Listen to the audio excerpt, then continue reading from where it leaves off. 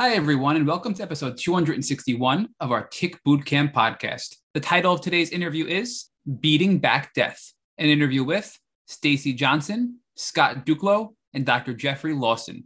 My name is Matt Sabatello. My name is Richard Johannesson. So the purpose of today's interview for you is twofold. You're going to hear about Stacy Johnson's Lyme journey and also learn about the new documentary coming out on Netflix, Lyme Disease, Beating Back Death, which Stacy both produced and starred in. You'll be happy to know that Netflix is picking up a documentary all about Lyme disease to help educate the masses about the severity and reality of chronic Lyme disease. You'll learn about the physical, emotional, and mental health components of Lyme disease and other tick-borne illnesses. Stacy is somebody who couldn't put her thoughts to words, to now being on this podcast, sharing her story, and putting out a documentary to help the entire Lyme community and world learn about the realities of this horrendous disease. So without further ado, Beating Back Death with Stacy Johnson, Scott Duclo, and Dr. Jeffrey Lawson. Hello, Stacy, Scott, and Dr. Lawson, and welcome to the Tick Bootcamp podcast. Hello. Thank you. Hello. We're really excited to have the folks who are responsible for the soon-to-be-released film, Lyme Disease, Beating Back Death. So, Stacy, why don't you first start with sharing with our community who you are? Give us a little information about your background. When did I start sharing with the Lyme community? No, I want to know about you. Our community wants to know who you are and where you came from and how you ultimately came to your acting career. We'll get to your Lyme journey in a minute. Well, started Sesame Street at 4 years old. Kept going. Then acting, and then I've done several productions. I produced. Then I got hit with Lyme. Probably, Dr. Lawson would have to tell you the year, but 2017 was when I started aggressive treatment, and it was really, really bad. However, I am back to work, but it's not like everybody thinks it is. There's a lot of behind the scenes on that also. So let's build out a little bit more of your background. I mean, you started acting at 4 years old on Sesame Street, but you've had a pretty interesting career, both as an actress and a singer, songwriter, director, a producer. I mean, you are a multi-talented human. You've even done a great deal of work as a stunt woman. And you've done stunt work on some of the I think some of the most iconic films. Two of my favorite films, for example, which I do want to share with you. And you've done some work on the Iron Man movies. It's actually my favorite Marvel movie. And another one of my very favorite movies is The Greatest Showman, which you had also done stunt work on. So I was really excited when we were doing our background research on you that you have actually played a large role in two of my very favorite movies. So talk to us about some of the movies that you've done and some of the films you've done. I also want our community to know, and I want you to talk about, you've also been recognized for filmmaking and producing, right? You produced two documentaries, both of which were recognized with national awards. One had 11 national awards, another had 4 national awards. So let's build out, Stacy, a little bit more before we talk about your Lyme journey, because I think, although I appreciate your humility and I really like humble people, we need you to brag a little bit. You're a real star, and we need to build that out. So talk to us about how your career developed and the kinds of work you did with all of your God-given talents. Okay, so with doing everything that I've done, I've even done Sideshow. So, and we had the Shitsy Slam show for a year, and this is when it kind of things went downhill. So starting as a youngster in the industry, I had so much fun. Loved being on set, loved being around people, loved my work. The people that I get to meet, I mean, who gets to meet some of the people that I've gotten to work with, and my bragging rights would be the documentary about Robin Williams. He near and dear to my heart. I don't know if you pulled that up from American Tragedy. We did. And I do want to talk to you a little bit more about that particular show, because Robin Williams is actually someone that this community talks about a great deal. And I do want to build that out with you separately, but let's talk about your background generally, and I would like to focus on the Robin Williams part of your work. Okay. Dance, showgirl. So you can see that I have been active my whole life. I've loved it. Loved it. And it's been a very, very Vegas stages. If I, and I feel like with all the work that I've done, it's not my time to stop. It's not my time to stop. I'm only 47 years old, and going on these sets, working with people, doing the work, all of the computer work that is put in, the camera work that is put in, dealing with people, having just so many things that you get to experience, traveling the world. You have to be in the industry to kind of understand the singing, the going on tour with different people. Lyme disease kind of took it to a halt for a little while. And it's pretty much, if you put myself on all these genres, and we still have to look it up, I'm the only female known to date that has the most genres in the world. So you have had a very storied career, and you've had the opportunity to work on some of the top films with some of the top people in the Hollywood industry. And it's because you are so multi-talented, right? You have so many different talents. Right. There's just been no limit to what opportunities someone with your talents would have available to her, because you have so many talents, right? And we did outline, again, two of my favorite films that I've ever watched. You were a part of. So let's talk about Robin Williams just for a moment, because I think there's sort of an ironic element here, because many people in the Lyme disease community believe that Robin Williams had Lyme disease, that he was suffering from Lewy body dementia, and that Lewy body dementia, at least by some of the leading experts in the community today, believe that Lewy body dementia is actually caused by Lyme disease. When you were doing your research on Robin Williams, did you come across any of the research on Lewy body dementia? And did you come across any of the research that suggested that perhaps there was a connection between Mr. Williams's untimely death and Lyme disease? Well, I did that documentary with him. I did because I personally knew Robin.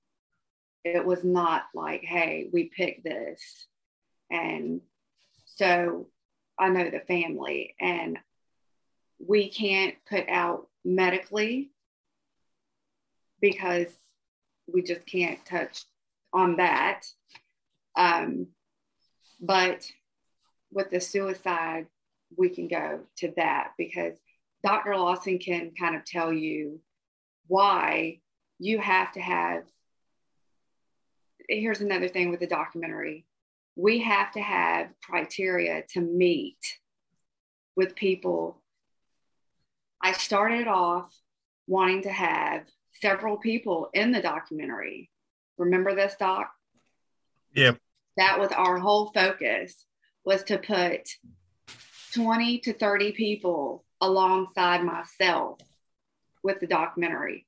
But what we found with traveling around and interviewing, people were self-diagnosing, and they did not have the paperwork to back it up. So I can't put that on a screen, because when I go, Doc goes, whoever is co-producing this with me, we go in front of people in film festivals for Q&As.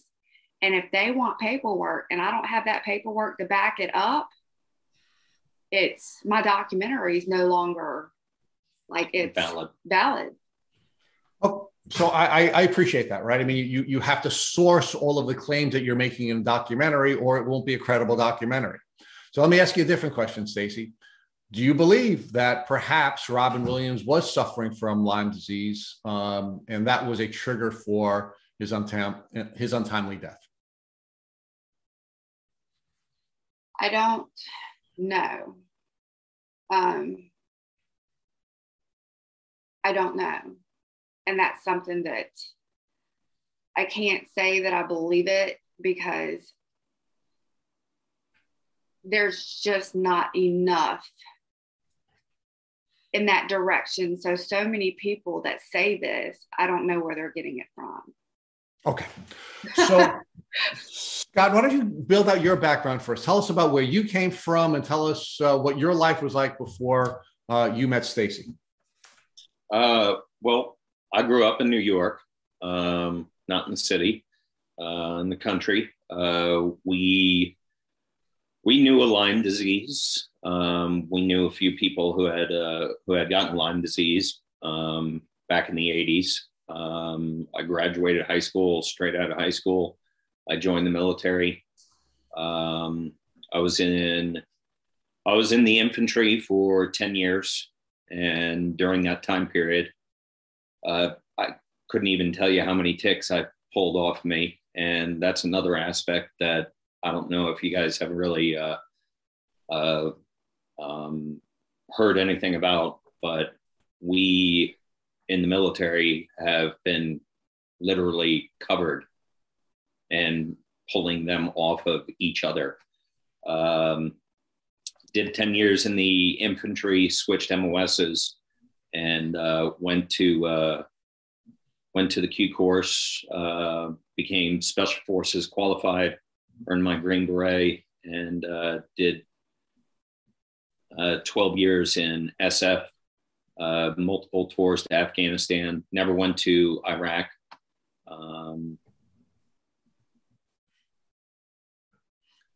So thank you for your services. It is really it's really wonderful that you took the time out of your life to ultimately serve our country. And now tell us now how you got from the military career to a Hollywood career or a career in it's not really entertainment. Hollywood. He got hired into security. Not really a Hollywood career. I'm not an actor. So you pivoted from a military career to at least working in the entertainment industry because you were hired to serve in a security force. Right. He's my security. So we have a lot of us carry security with us. So he was hired on as my security. So, Dr. Lawson, give us your background. Talk to us about where you're from, where you grew up, and where you were educated. Born in Houston, Texas. My father was in the Air Force. We moved around a lot. He was in research and development. We were in Albuquerque. He made A-bombs, H-bombs, rockets. Ultimately got out of the Air Force in Dallas, Texas. I went to high school in Dallas, and then he moved to Huntsville, where he worked with Saturn V, shot to the moon, and then retired from that and did accounting. So we moved mainly we were in the South and the Southwest. And I went to college at Washington and Lee in Virginia, and then went to med school in Memphis, Tennessee. And while I was in training, I noted that when they have what they call morning report, they would report on all the patients that were admitted to the hospital the previous night. The only ones that were under 70 had rheumatic diseases. They'd either have rheumatoid arthritis, lupus, an infection in their joints. And so I decided, well, maybe rheumatology is something I want to go into. Also, when you rotate through your training, I was on a pulmonary service, and they get you up at 2 a.m. To see a new patient in intensive care, and you go down and work with the person. And about 6:30, 7, he's breathing, he's doing okay. And the first thing he says to you is, "Doctor, when can you get me out of the intensive care so I can have a cigarette?"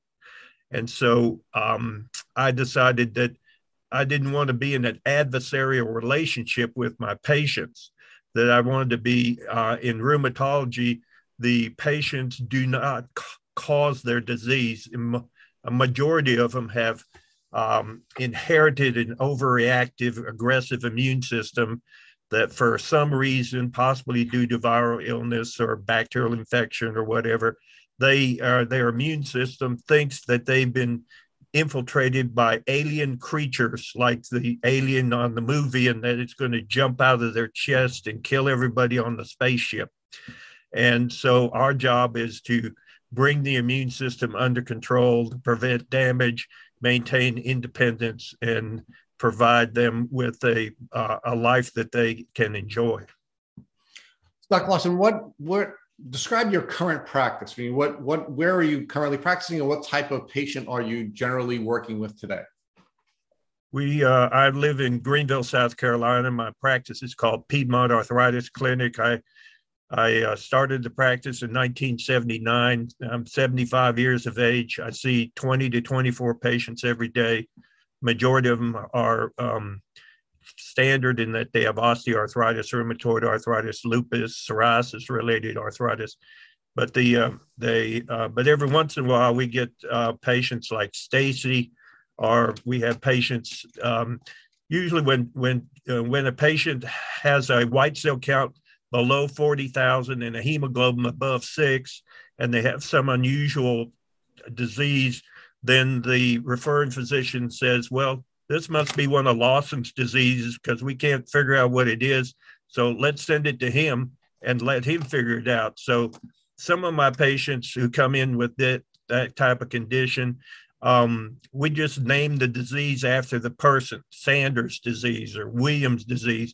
And then we come up with a therapy that improves them. Like I had a patient in on Friday who had pain, swelling, and tenderness in his right wrist for several months. And his MRI scan showed some inflammation, but he had no test positive for rheumatoid arthritis or lupus, and they only had in one wrist. And so we had to come up with a therapy, and now he's off medication and is doing fine, no pain in his wrist. And so that's the nice thing about our diseases is that some people actually get well, but we are able to maintain their, like I had a lady come in who was 37 with her children. I said, your mother has rheumatoid arthritis. They said, yeah, we know that. I asked the 10-year-old, how old do you think your mother was when she developed rheumatoid arthritis? She's 37 now. And he said, 26. I said, that's a good guess, but she was 2 years old. I've been taking care of her for 35 years. And she has a job. She takes care of her family. So those are the good things about our diseases. Dr. Lawson, rheumatologists have played a very important role in the understanding of Lyme disease. In fact, the pattern of disease that ultimately became named Lyme disease was observed by a rheumatologist in Connecticut. So talk to us about what percentage of your cases currently are Lyme disease cases? Hardly any, mainly because I'm not an endemic area. And so if I was in New York, then I'd have a significant number of patients. But the few I've seen, we've always got them well, or not well, not Stacy's not well, but she's able to do things that she wants to do. And I had a patient that came in who had central nervous system Lyme's like Stacy, and she also had systemic lupus too. So that was a real challenge to get her better, but we were able to get her better.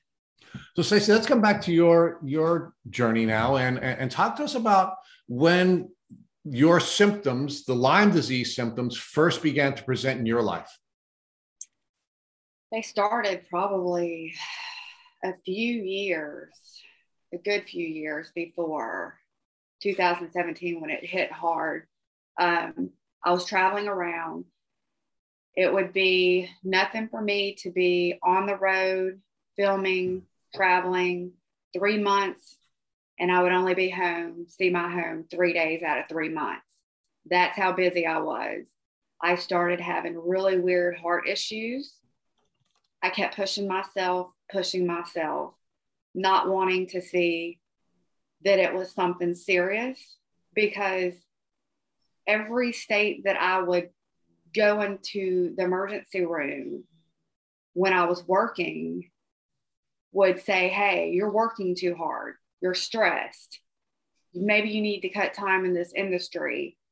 Or are you possibly, every time they ran a drug test on me, Never, ever, ever. Dr. Lawson, would you like to say I've never, ever, ever tested positive on any type of drug? And I will put That's that correct. in my life. I do not use drugs, but because of the industry, I think that a lot of doctors discount that we're just all doing whatever and it's a party heyday everywhere. And it's not. I'm not going to lie. There is a lot of it. I was just not one of those. I did drink alcohol, but I didn't do any of the other stuff. But I started having a lot of symptoms that they put me through multiple tests, and I kept getting depression. I kept getting, it was always, you're working too hard. So Stacey, let's build that out a little bit. I need a timeline here. So we're in 2021. You told us during our pre-roll conversation that you began to treat in 2017 with Dr. Lawson.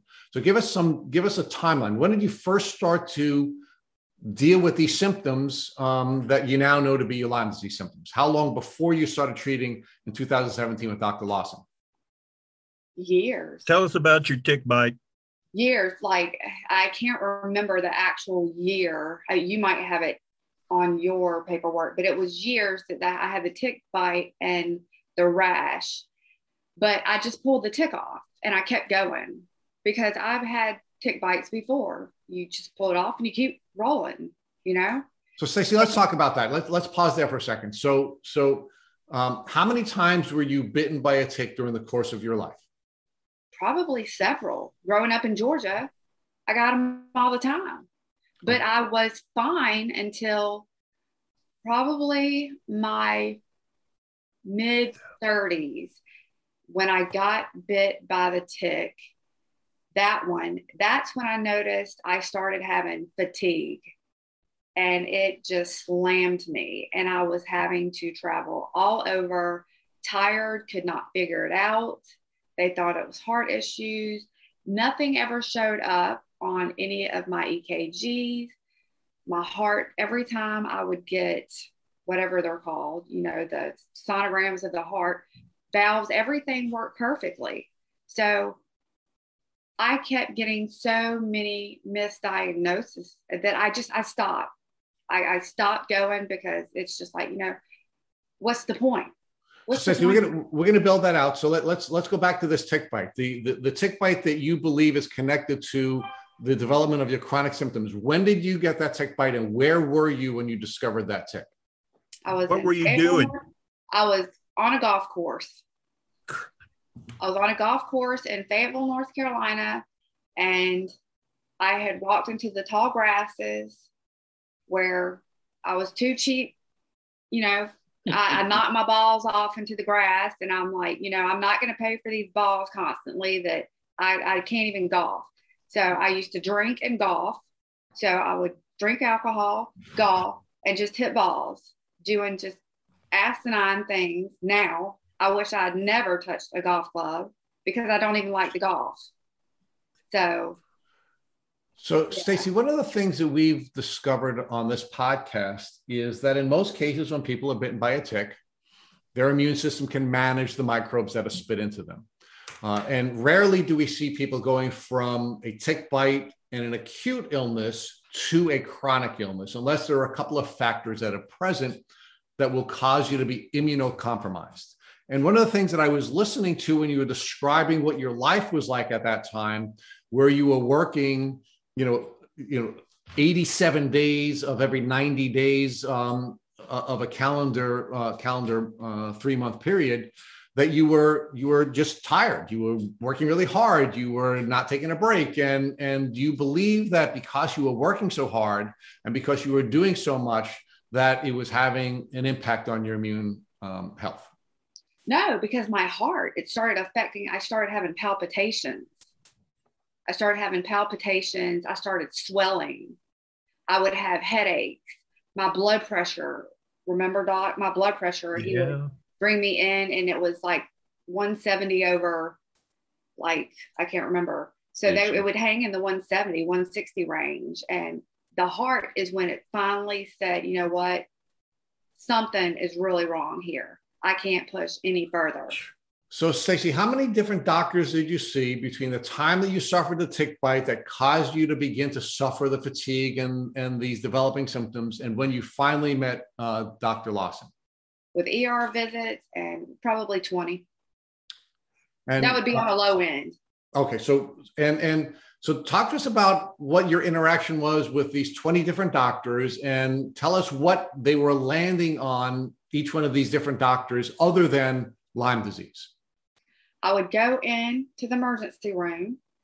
They would say your blood pressure is way too high, or I would go into a 24-hour medical clinic, and they would send me by ambulance because my blood pressure would be too high. I would get there. They would hold me pretty much the whole day, or 10, 12, 14 hours sometimes, run all the tests. Nothing would show up. So they could never figure it out. And then are you eating mud? I got that one time. Are you eating red clay? And I just looked at the lady thinking, is she serious? Like, is she really serious? That pissed me off because I knew and I have a couple of tattoos. Being in the industry, somebody had recognized me in that clinic that I'd went into. And I thought it was because of the industry that I was just kind of being targeted as not being taken serious. So I've learned that so many people out of the industry, everyday folks, are having the same issue of not being believed, or, you're doing drugs, this, that, and the other. Every time it was pee in a cup, blood test, and nothing would come back. And when they would see that, they were really confused because I honestly think that they thought that I would piss hot on something. Honestly, hand to God. So when you say piss hot, you mean you would have dirty urine, or you'd have drugs in your urine? Yes, okay. Because of the industry. And then they had given me depression. They had told me there were several times that your body can only withstand so much on so many hours of sleep. I get it, but you know what? Before that, I had been doing that for years and never had a problem. Never had a problem. So, and when Scott, you had the tick bite, you got the rash. What did your medical friends tell you to do about the rash? Do you remember? They said to put an antibiotic cream on it and not to worry about it. Yes, to put a cream on it. And I'm like, okay. I didn't put a cream on it because I'm like, whatever. I mean, because I didn't take it serious. I knew nothing at that time about Lyme disease. Nothing. Okay. So let's stay with that for a second, Stacy. So you suffered a tick bite. You had a rash. Was it a traditional bullseye rash, or was it a different type of rash? No, it was a traditional bullseye rash. And I just thought somebody told me it was ringworm. 2 doctors told me it was ringworm, and it was by my crotch. And I'm like, how do you get ringworm by your crotch? That's just an area I don't think I'm going to explore. But let's stay focused on you. So you suffered a tick bite. You had a bullseye rash, and Dr. Lawson is suggesting that you went to see at least 2 doctors when you were suffering from that rash.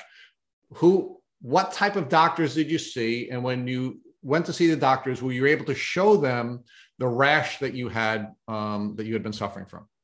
Yeah, I did. They were actual just primary care doctors, and they told me I had ringworm.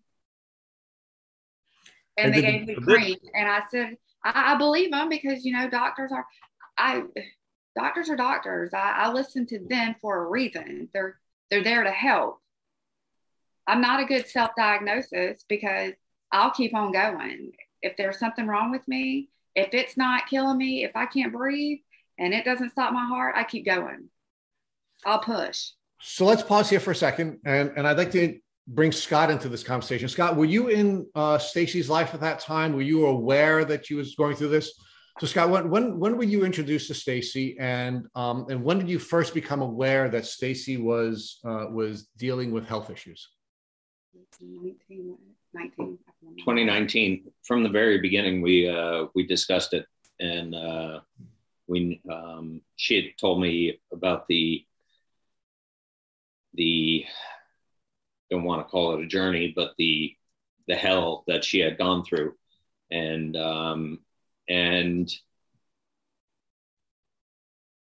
you could see, and there was still a lot of mental and physical lingering effects. I wasn't there for Dr. Lawson was. I wasn't there for the worst portion of it. I came towards the end portion, and there were still some effects that were horrible. It was to the point where she would get out of a vehicle and didn't know if she was getting into the vehicle because we were going somewhere, or if she got out of the vehicle because we had parked and we were going to a restaurant, or we were walking away from the vehicle. It was physically exhausting for her, walking up steps, even just on flat ground, taking her time. It took years before she could even put heels on and even attempt. My first red carpet was in 2020 that I actually put heels on, from 2017, and first time. And I had to have somebody go up on the stage for my Q&A to help me up. We were nervous. And it was a huge deal to me. So, Stacy, before we turn over to Dr. Lawson with some questions for him, I'd like you to sort of build out for us how these developing symptoms were interfering with your personal life and your professional life. Wow. It sounds to me like you were moving forward with your professional life, but you've just given us a peek into some of the more severe issues you've had to deal with. Give us some more detail on how your professional life first was being interfered with by your developing Lyme disease symptoms.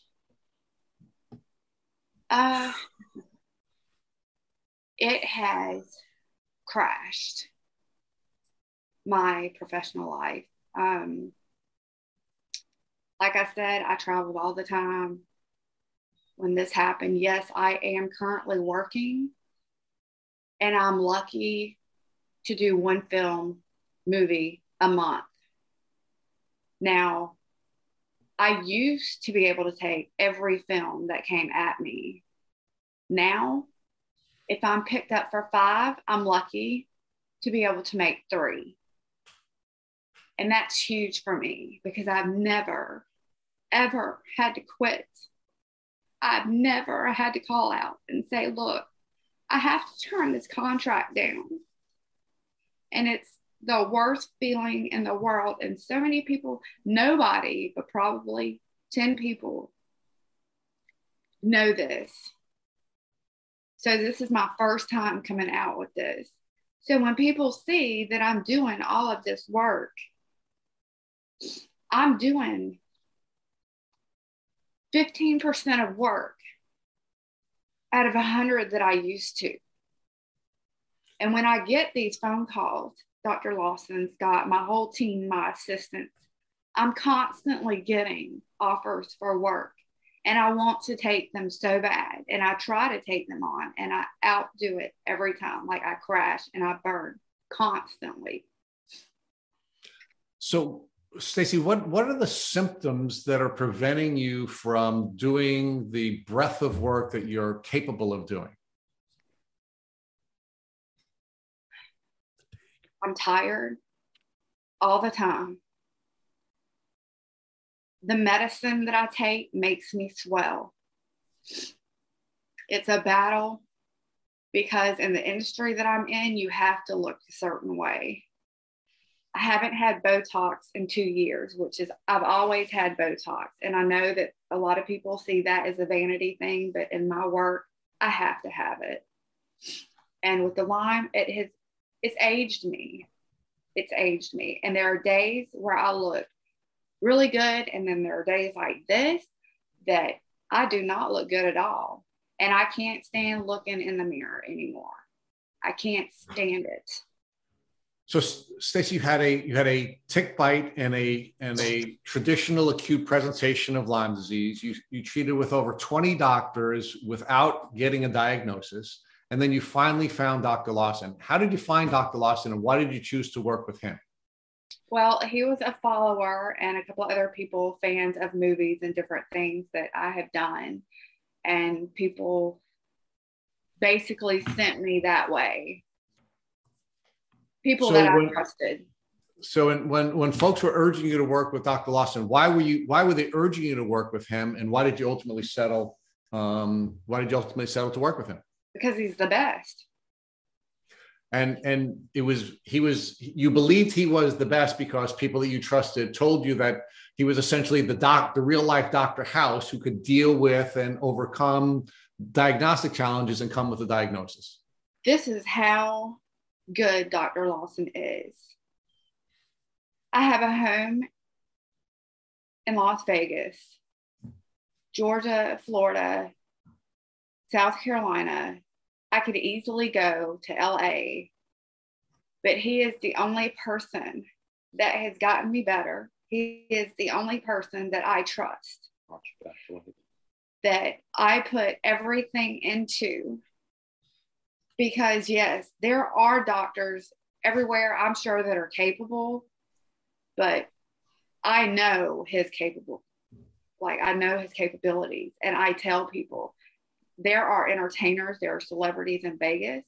There is so many of my celebrity friends are there. There's so many in California.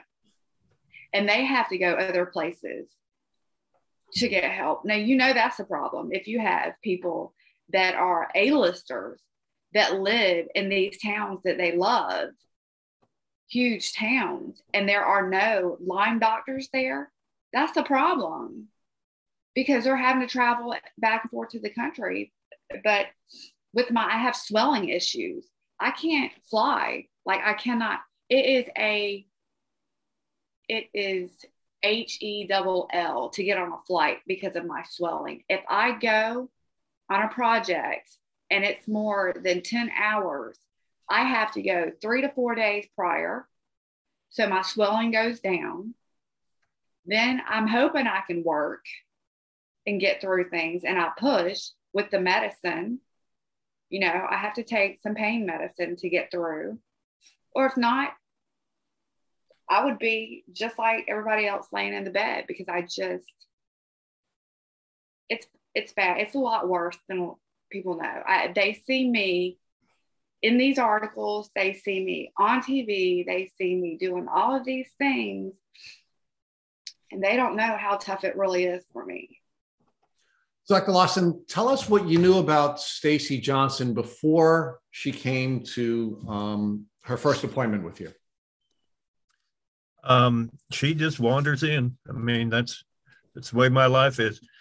The statement she made about the tick bite and the rash, that's the whole essence of why this documentary is so important. So let me tell you this story. I've got a son who's a computer geek, and he's in Virginia, and he works for a group with some endocrinologists, and he made a program that connects to the glucose measuring device with an insulin pump, so you don't have to worry about diabetes anymore. So he calls me one day. This is after I've been taking care of Stacey for a couple of years, and he lives in Virginia, an endemic area. And he said, "Dad, I'm feeling kind of funny. I feel tired. I have dizziness. I've got numbness in my hand that comes and goes." And I say, and I knew he'd like to go to outdoor concerts with a band called Fish. I said, "Joseph, have you been to a Fish concert in the last 2 weeks?" "Yes." "Did you get a tick bite?" "Yes." Have you had any fever or chills? No. Have you had any joint pain? No. Have you had a rash? No. I said, well, you got Lyme disease. You need to go see your family doctor and go on minocycline, 100 milligrams twice a day for 3 weeks. So that's like on a Friday. So he goes in to see his doctor on Monday, and he's got the rash. And his doctor was impressed that I was able to make the diagnosis over the phone and put him and suggest he go on appropriate medicine. Now I told Joseph, I said, Joseph, you can get your Lyme test done in 3 or 4 weeks, but it's going to be negative. You didn't have the symptoms long enough to get a positive test. But that's the whole point of this whole documentary, is if you get a tick bite, go on the antibiotics. Don't wait to see if you have symptoms or anything. The doxycycline was used for acne for years before they came up with these other medicines. It does have some side effects, upset stomach, and sometimes nausea, maybe a little headache. But if it keeps you from getting into a position where Stacy is, then take the medicine.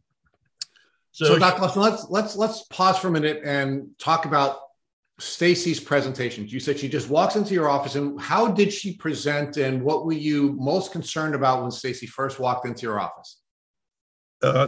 Well, let me read her initial history. Okay. It says on January 24th, 2015, she had sudden onset of feeling of doom with pain in her left jaw and associated numbness down her left arm and tingling of the middle and ring finger of her left arm. She had a headache on the left side with dizziness and tunnel vision. She had chest discomfort with shortness of breath and feeling that someone was standing on her chest. She did not cough up any blood, but she collapsed in a McDonald's restaurant. They started CPR on her. EMS was called, and they continued the CPR, and then they defibrillated her twice and transported her to an emergency room in Chicago, where she had elevation in troponins, which is chemicals that elevate if you've had a heart injury, and some ST depression, which can occur with strain on the heart, but no evidence of a myocardial infarction. She had increased blood pressure in her left arm as compared to the right arm, and had dilatation of the blood vessels across the left side of her chest. They initially thought she may have had a heart attack or a pulmonary embolus. All her toxicology tests were negative, and she had an EKG and an echo. Their cardiologist could not explain why she was ill, but of course, she's an entertainer. She was there with a freak show, which is the part of a circus that has a bearded lady and everything. And in the Barnum movie, she did a fire act. She does fire. Greatest Showman. Yeah. And so then she went to Fayetteville, her hometown. Their cardiologist couldn't find anything wrong with her. And then she went to Duke, and they couldn't find anything wrong with her. And so they're telling her, we don't know what's wrong with you. Maybe it's in your head. And this wasn't blood pressure. This was the chest discomfort. And so she comes in. She had a history of some abnormal pap smears. So the first thing I worried about was maybe she's got metastatic cancer. And so we did scans of everything, and they're all normal. She did not. I was wondering about pulmonary emboli and possible blood clots in the pelvic area, but the ultrasound was normal. And then we did all my rheumatic disease tests for lupus, rheumatoid arthritis. They were all normal. So then I said, well, let's check her Lyme test, see what happens. And she had 5 positive tests, 2 IgM and 3 IgGs were positive. And her test of inflammation, her C-reactive protein was elevated, and her SED rate was normal.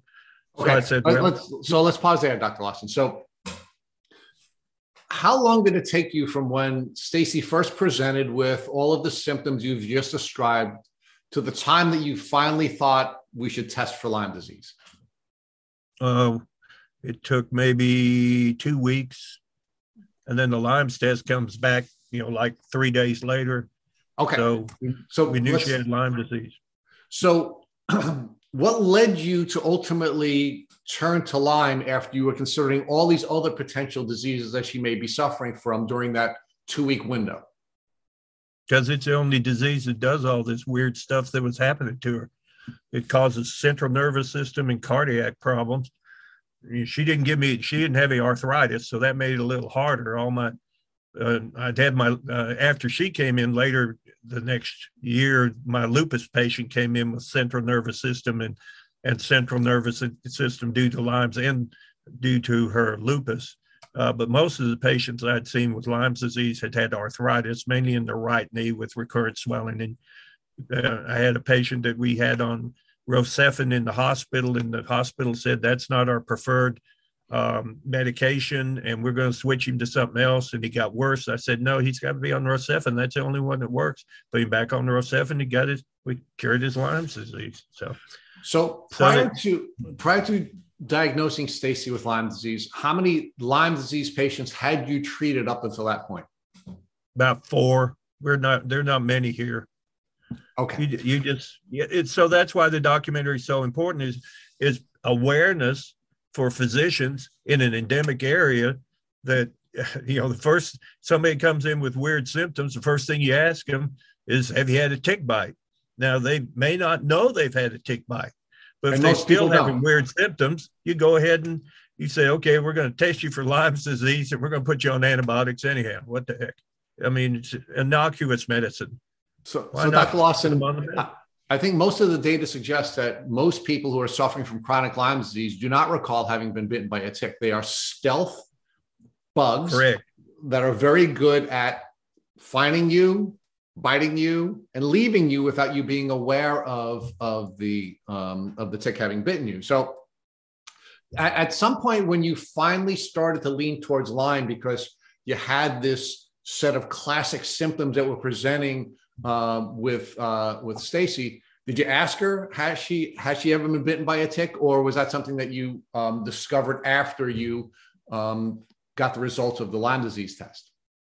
We didn't ask her initially. We got it. We asked her about it, and her. I mean, my memory's bad. So yes, when she comes in, the first time we put her on antibiotics, she doesn't talk to anybody. She just sits in the chair. She just kind of gazes across the room. She's not talking to you. She's not doing. You have to help her down the hall. Her balance is so bad that you have to hold her and put her in the chair. And the other thing that's interesting about Stacy is being an entertainer. She has an entourage with her, and so that her son's dressed as Iron Man and his friends dressed as Spider-Man, and they come into the infusion suite where we don't have anybody in the infusion suite but the patient. So I'm in there saying, don't worry about this. She's an entertainer.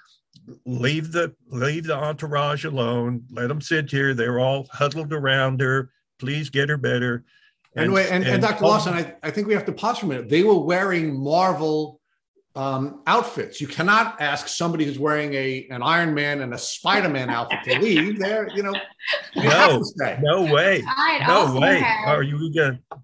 I had also had another famous actress that was on Miami Vice with myself and an attorney. So there were like 5 of us there. And so we always traveled as an entourage, always. And it's important to travel with your attorney. I admire that as well. Exactly. So now we understand why Dr. Lawson was going to allow the entourage to stay. The attorneys always have to stay. I always want to be there.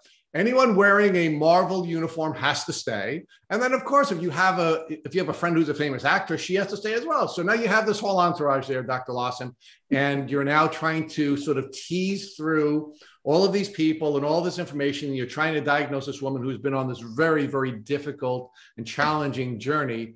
And you finally settle on giving her a Lyme disease test, and it comes back positive. So now, Stacy, let me focus on that with you for a minute before Matt starts to explore these issues with you all. When Dr. Lawson said to you, you have Lyme disease, what was your reaction? Honestly, my mental capacity of anything was pretty much gone. I could not speak sentences. I knew at that time that I didn't even know how bad I was. I honestly didn't think that I would make it much longer. because of the heart issues and I couldn't remember who I was. I couldn't work. I couldn't drive. Honestly, I had lost myself. I was gone. Mentally, I was gone. So, Stacey, it sounds like you were just so sick that you couldn't even process the information that you were being given by Dr. Lawson. That I couldn't. That's why another reason why I had to have so many people around, because I would have just laid there in my hotel room and just, I don't know, because I wouldn't eat. I would forget to eat. I lost appetite. Remember that, so much weight. It was, yeah, there were times where I would wet the bed because I would forget to go to the bathroom. So Stacey, I'm sitting here listening to you and Rich and Dr. Lawson and your husband Scott speak, and I'm just so frustrated by the fact that you were so sick, yet they couldn't get to the root cause, meaning you literally, your heart stopped in a McDonald's. You died. You were brought back to life. You were resuscitated. You couldn't speak sentences. You couldn't remember who you were. You said mentally you were gone. You said you didn't realize how sick you were. You were wetting the bed because you were forgetting to go to the bathroom. I mean, this is not the person you were prior to getting sick. And yet doctors could not figure out what was wrong with you. But I wonder, do you think that there was bias here because you were an entertainer and an actress, and that they were sort of brushing this off as, like you said, maybe you're doing drugs, but they're not testing positive on the drug test, or maybe there's other factors here which caused doctors to sort of brush this aside and not taking it as seriously as it should have been taken before meeting Dr. Lawson? Oh, absolutely. I absolutely feel like I was pushed to the side because, like I said, it was because of the industry working so hard, and Hollywood does have a name behind it of it's one big party. I'm not going to deny that, but I was not one of those people that used drugs. But it doesn't matter how many times I told them. I'm sure they didn't believe me, because who goes to the doctor and gets a drug test every time? I don't know that many people that get drug tested every time. Stacey, I've been in the hospital numerous times because of Lyme disease, and I've not once have been tested for drugs because of it. And when I say numerous times, probably several dozen times I was in the ER and I was never once tested for drugs, which shows, again, there was truly a bias in your care team at the hospital, right? Yes.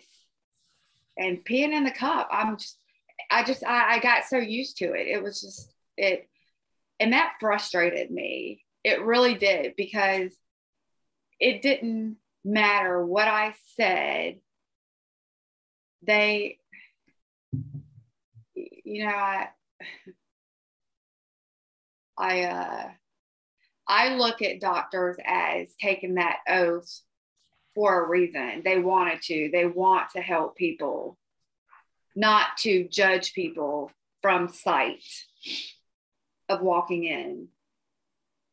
You know, one of the things we hear often, Stacey, is that gender plays a role in medical bias as well. And Dr. Lawson, I'm sorry for being a little critical about doctors here. You're obviously the exception, Dr. Lawson, so please don't take this personal. But from our experience in interviewing so many Lyme patients, there is this medical trauma component to late stage and chronic Lyme disease.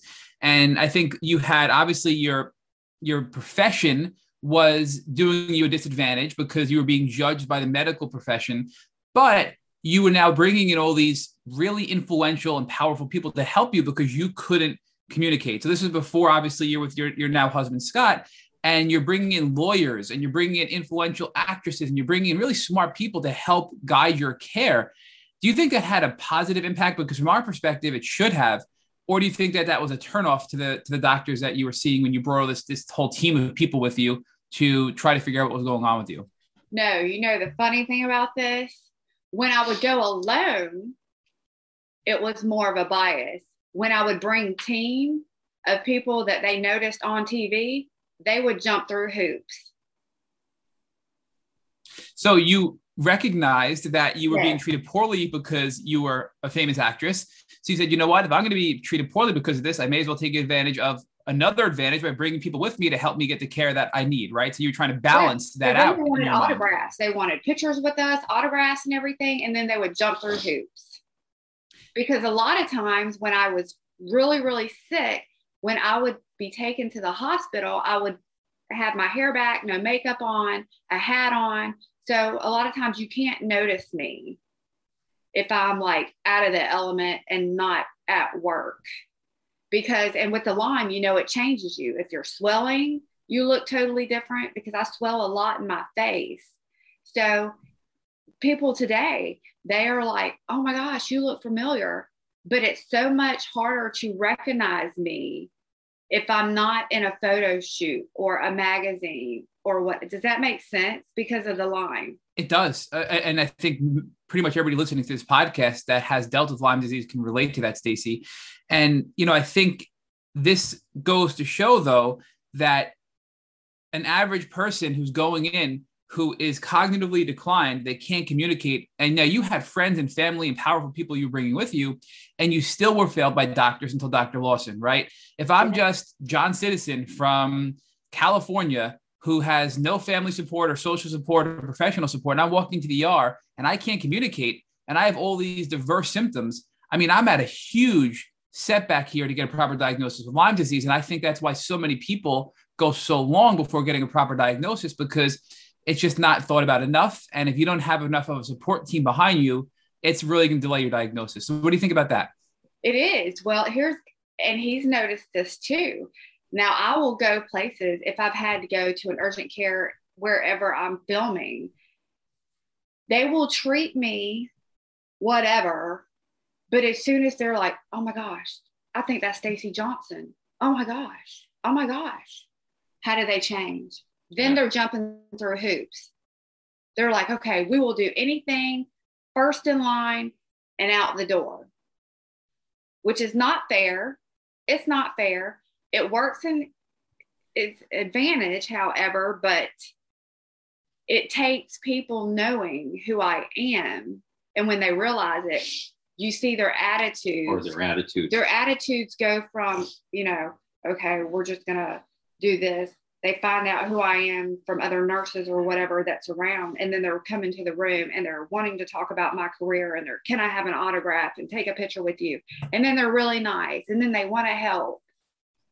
That's not cool. Because if that's happening to me, I know that that's happening to everybody else, not in the industry. Right. And again, you still didn't get a proper diagnosis, even though people were recognizing you and you were leveraging, you know, your advantages that you had because of your profession and your friends and your socioeconomic status. And you still didn't get a proper diagnosis, right? I mean, you were telling us earlier that you have A-listers that you know in Hollywood and in the community that have to travel across the country to get proper treatment for Lyme disease. So even people that have far more means and advantages than the average person are still having trouble getting proper care for Lyme. And you noted yourself, Stacey, right? You are where you are geographically today in the world because you needed to be in close proximity to Dr. Lawson to give you proper care because you couldn't get that anywhere else, right? And you are somebody of means compared to others who may be going through this and struggling to find a doctor to help them, which stresses how much awareness and advocacy and change we need in the Lyme community, which is exactly why, Stacey, you're creating this documentary coming out at the end of the year, Lyme disease beating back death, right? Right. And another thing that I would like to know, like Lyme disease patients to know is, yes, sometimes I do get preferential treatment. I understand this, but I do get treated the same way as everybody else. And I am, with Dr. Lawson coming up with these concoctions, some of these things could have killed me, right, Dr. Lawson? They could have killed me. And we were a touch and go a couple of times with trying some of these things. So yes, I kind of feel like I'm a guinea pig. I don't want to be. I'm glad to be for everybody else, but it's not easy on myself either. It's not like, hey, I never wanted to be an advocate of, I didn't want this disease like anybody else doesn't want it. I think, again, you're the perfect person to bring this documentary to the general public on Netflix because Your case was one of the most severe ones. You literally died in a McDonald's parking lot. You're now telling us that Dr. Lawson gave you treatment that was trial and error that could have been touch and go, right? It could have been really bad for you, the treatment. And luckily, I was put in the it helped hospital you. from it. You were hospitalized. Yes, there were times that I had weird things go on, right, Dr. Lawson, that he would have to put me in the hospital because these treatments did not, my immune system, right, would fight the medicines, the Rocephin and things like that, the infusions going in, and it was like a war in my body, and I'd have to right back in the hospital. It was not fun. It was not like I went on infusion lines with Rocephin and everything just went great. It was a lot of touch and goes. And that's why we're so thankful to you, Stacey, because you are so open and honest and vulnerable about your experiences. And I think this is going to help clear up a lot of fallacies about Lyme disease. And I think there is a difference between acute Lyme disease and chronic Lyme disease or late stage Lyme disease. And Dr. Lawson, you talked about your son, Joe, who had identified acute Lyme disease. Thanks to you, Dr. Lawson. He got treatment and got better. So he didn't have to face what Stacey had to face and what I had to face because he had early diagnosis and early treatment. So I have people in my life, and one person I can think of in particular says to me all the time, I had Lyme disease too. And oh yeah, that was a rough week. And I had to take doxycycline. Oh, my stomach hurt from my doxycycline. Yeah, it's a hard disease. And I'm like, you have no idea, right? So Stacey, this documentary is going to help make the world aware about how severe late stage Lyme can really be. And that's what I think is so powerful about your journey, your experience, your documentary, and your unique God-given skill set to bring this to the community to make everybody aware, not just the Lyme community, about how severe this illness can be. I mean, look, you had a doctor, despite all of your advantages, tell you you were eating mud before he thought about Lyme disease. That's outrageous, right? Think about that, how crazy that sounds and how insulting that sounds. When it was up over 170, I was pissed. And I couldn't be any more pissed because I was having a hard time breathing. So luckily, my blood pressure was up at that time because that doctor and I probably would have had some issues in that room. So we actually had a guest yesterday tell us that I believe she said she wanted to throat punch her doctor because of how horrible he was. So I'm sure you had some of those moments as well. We just wanted to just slap your doctor around after being treated so poorly by the community. Mine were always bad cases when I went in. Mine were like, I was rushed into the ER. Doc can tell you. Ambulatory. Like, mine has never been, just walking in, because I push myself with work. I put my work first. And if I die, I die. Like, and that's what has happened. Like, I don't go in for colds. I don't go in for anything. Like, I had the cancer this last year and I hemorrhaged. That's the only reason why I went in, and I almost died there. So I go in when I'm on death's doorstep. So you're not in a position to be able to really be getting feisty with your doctor because you're so sick. You're bedbound, you're ambulatory, you're in a really bad state. So just to give us, I want to try to identify a timeline here, right? So at what age, Stacey, did you first start to develop your symptoms? I know I'm going backwards a little bit, just so we can develop a context here. When did you first develop your first Lyme-related symptoms? Now you're talking about the tick bite? Well, I guess when was the tick bite? And when after that did you start to feel sick and start to develop your early symptoms of Lyme disease? Do you remember the year, Doc? I'm not sure. You had your heart stopped in 2015. I think you got your tick bite like at least 2 or 3 years before that. So It may have been like 2012 or something. Okay, so about 2012 is when you got your bite, and around 2015 is when your heart stopped. But in between there, obviously, there were other symptoms that were building in, Stacey, right? So that's when all those other symptoms you talked about earlier, correct? So, and I had been bitten in probably around 2005, another time. But between these different tick bites, I'd never had any issues. But the one that we're talking about that I think we can pretty much peg to it is the one that around 2012, because when that one bit, that's when fatigue for like a whole year, that's what started first. And then it led up to swelling, blood pressure problems, and then heart problems.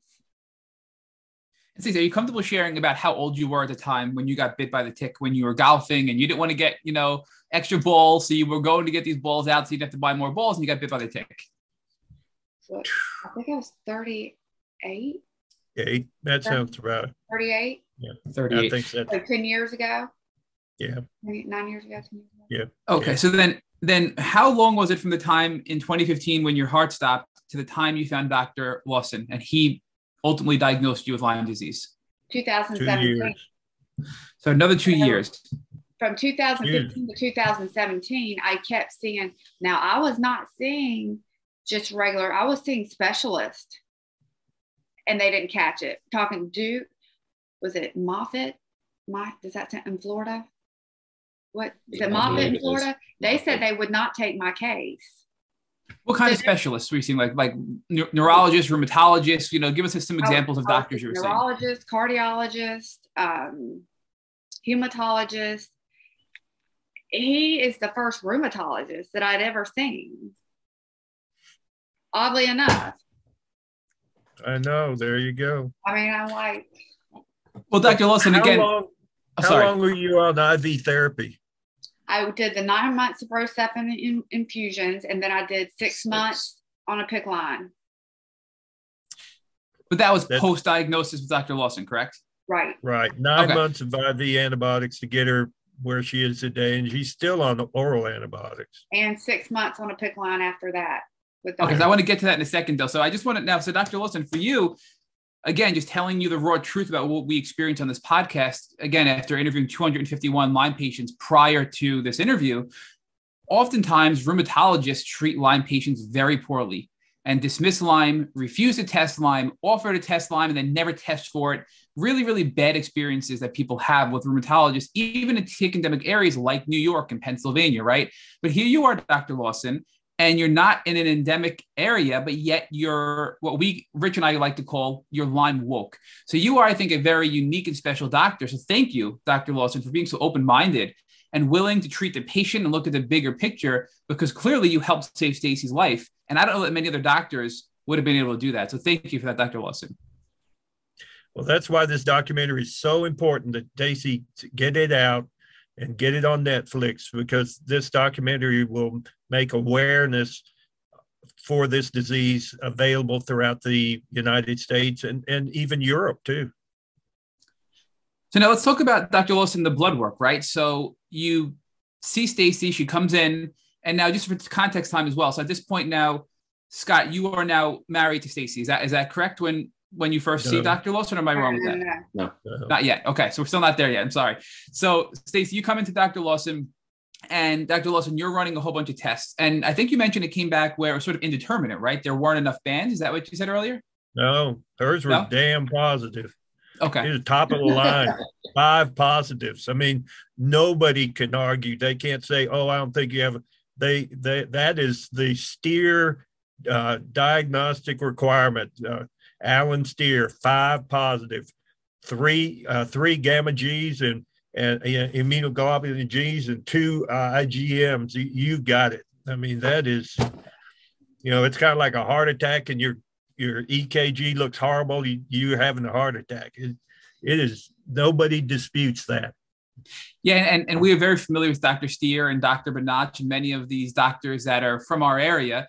And unfortunately, we believe that they have caused a lot of setback in the community over the last several decades. And I think it's good to see that some of them, like Dr. Banach, one of the 3 Bs of Borrelia, who initially diagnosed, who discovered Lyme disease, is now recognizing that Lyme can persist and be a chronic problem, because for many years he refused to acknowledge Lyme beyond an acute phase, which did many of us a disjustice, including myself and Stacey. So if you're positive with those guidelines from these people who were Lyme deniers, you're definitely positive, Stacey, right? I mean, that's how I'm looking at it. So you're testing positive. And now, Dr. Lawson, you had a handful of Lyme patients your whole career. How do you then go and figure out what treatment to provide? Because if you're following ILADS, the International Lyme and Associated Disease Society guidelines, they vary significantly to the Infectious Disease Society of America guidelines to treat Lyme disease. So Dr. Wilson, where do you come from with that perspective to treat? Because there's 2 well-established authoritarian figures that issued treatment guidelines for Lyme, and they vary significantly. So where were you with that? She's near death. You throw the book at her. And so we put her on low dose prednisone to try to calm down her immune system. And the next week she was on IV antibiotics and was on oral antibiotics too. So we're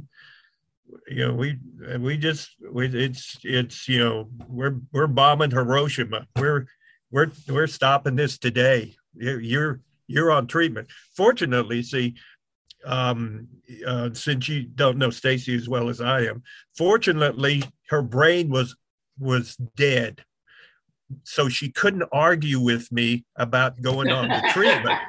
But are you trying to say Stacy's feisty and she would have argued with you, so you were able just to give her what she needs without any sort of resistance? That be telling us, Dr. Lawson? Yes, because I'm one of these people that will not go to the doctor ever unless I'm in the back of an ambulance and I'm dying.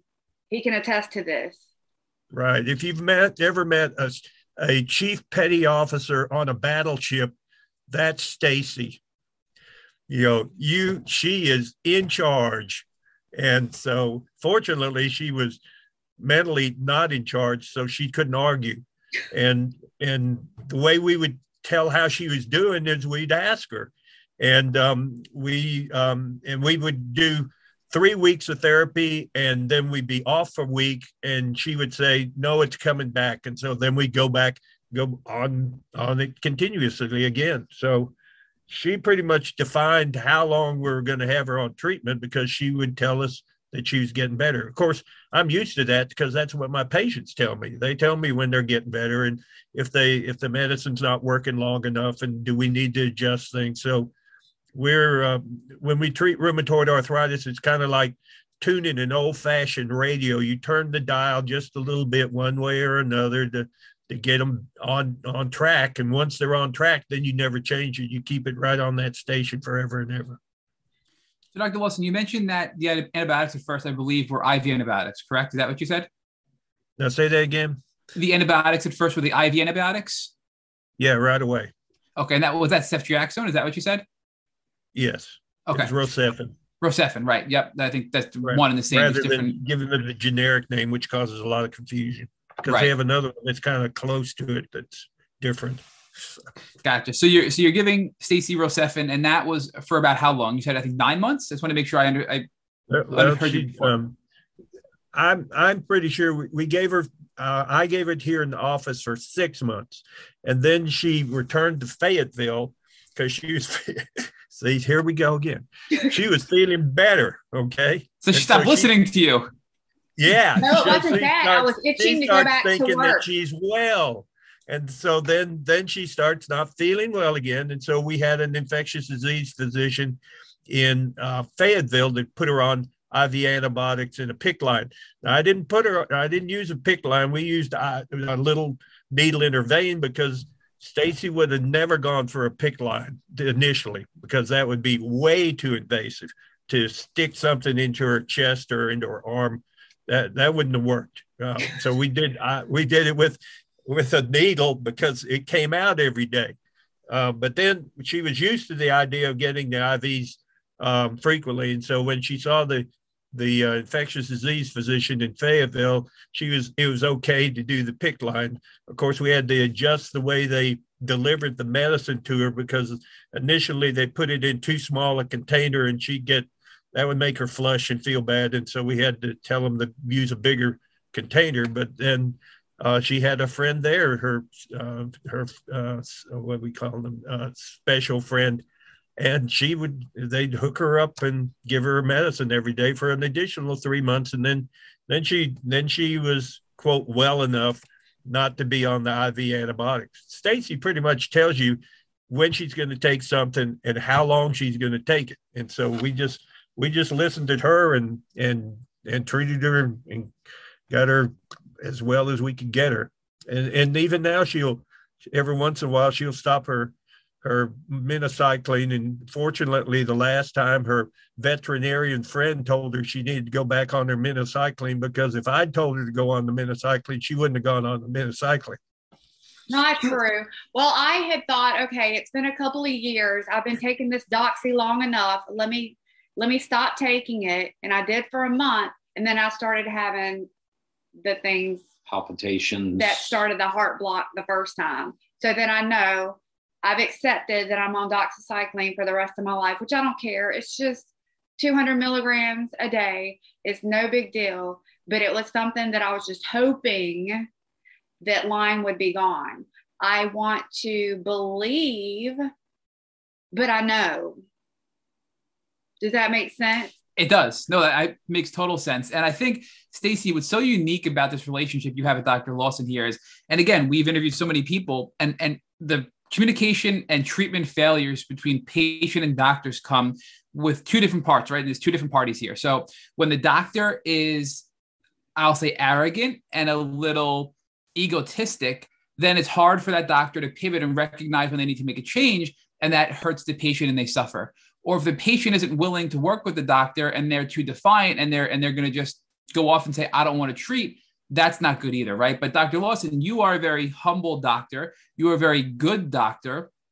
And you said, Dr. Lawson, that you would get her feedback, right? That Stacy would tell you, because you would ask Stacy, how are you feeling on this treatment? And if you were feeling well, you'd continue. If you weren't feeling well, you'd make a change. And that, in our experience, is the best way to approach this disease, because it's not just cut and dry where you're just going to get this amount of doxy and get better. How long? What dosage, right? There's minocycline. There's so many other antibiotics, IV antibiotics. So there's a lot of factors to consider and a lot of lifestyle things to consider. And I think that's why you've had the success that you've had, Stacy, because you are a good patient despite being feisty. And I think it's in a good way, right? That you are vocal because you want to say, this is how I am feeling. And then Dr. Lawson is on the other side trying to keep you healthy and keep you staying healthy, but also being humble and not arrogant to hold you down, because he doesn't want to admit when a change has to be made on a particular protocol. So, do you guys see that from a big picture, how great of a team you are together? We are. So don't think that we don't have our squabbles. I started. Oh my God. I've been chewed out. I've been chewed out many a time by Stacy Johnson. So, I started. Chew you out. Just like that chief petty officer on a battleship. You do something she doesn't like, she's going to tell you about it. But that's my producing side, and that's from my work. However, I love my doctor. To me, there is no better doctor in this world than Dr. Lawson. And I love my doctor. And thank you. Yes, like truly love my doctor.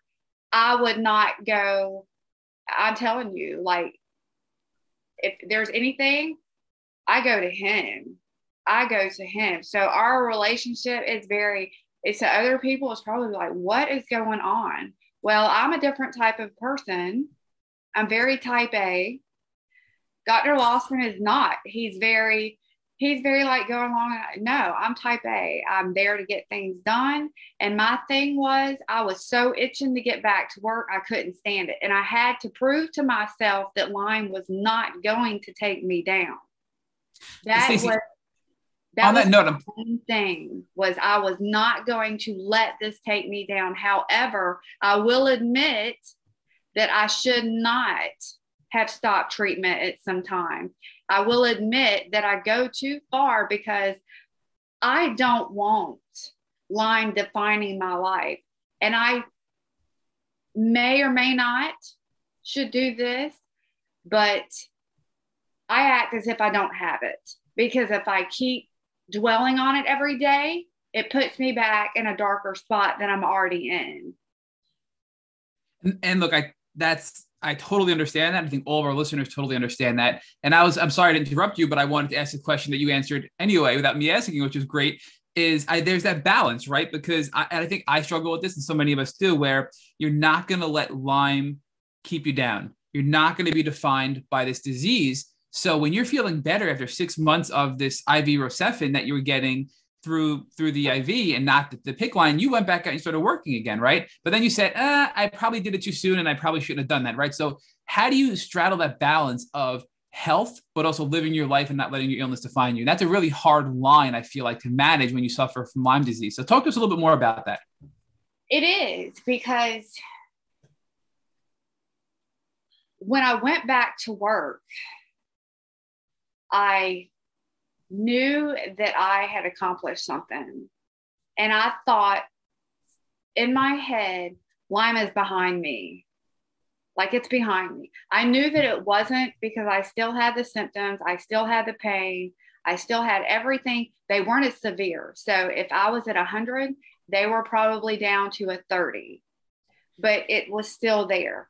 But I'm one of these people that I'll put it in a compartment over here and I'll stick it over there.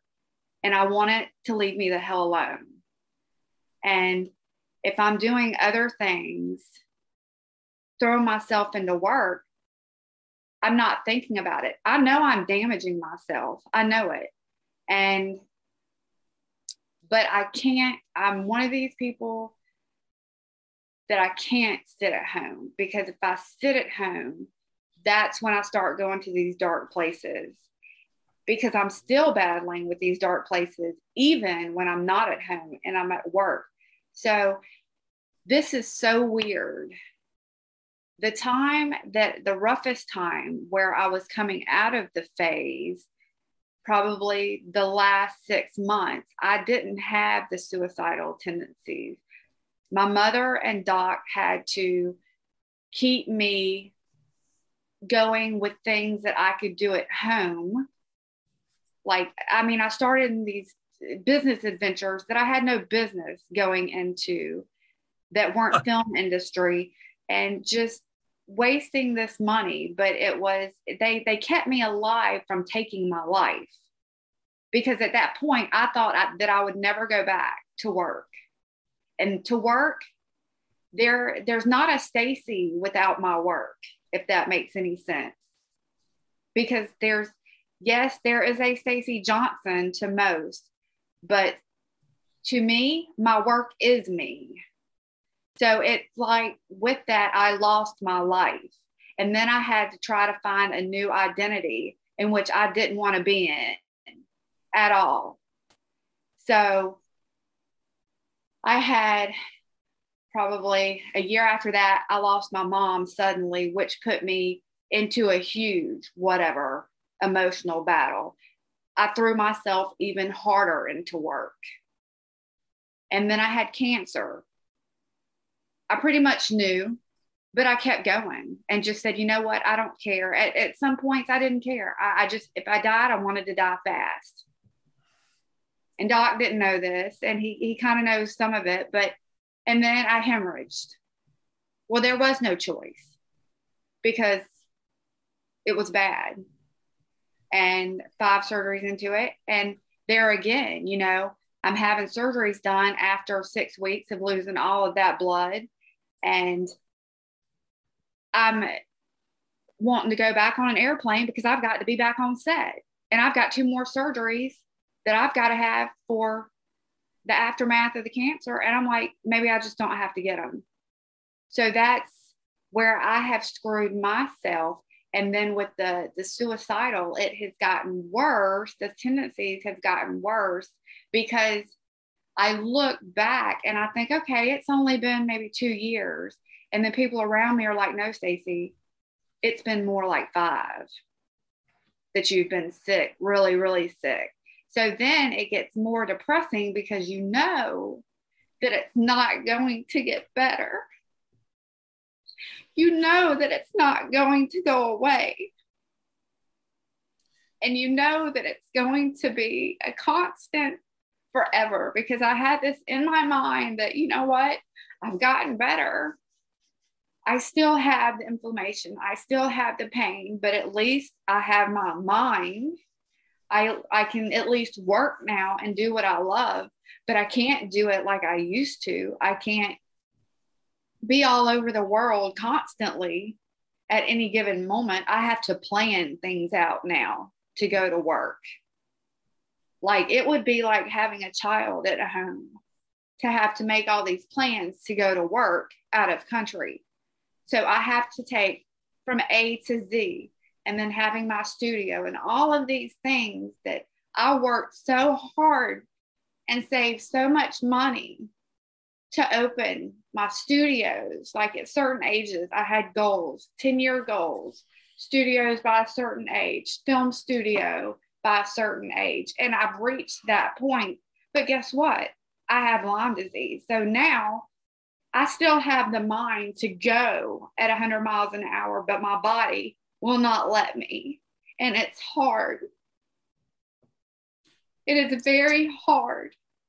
Stacy, but thank you for being so, again, this interview is so raw and vulnerable and truthful. And this interview is so needed for the community because most of the people listening to this podcast are dealing with Lyme disease and tick-borne illness, and they can relate to what you're saying, but they can't communicate it themselves. So you are becoming the voice of the community. So thank you for being so open and honest about this.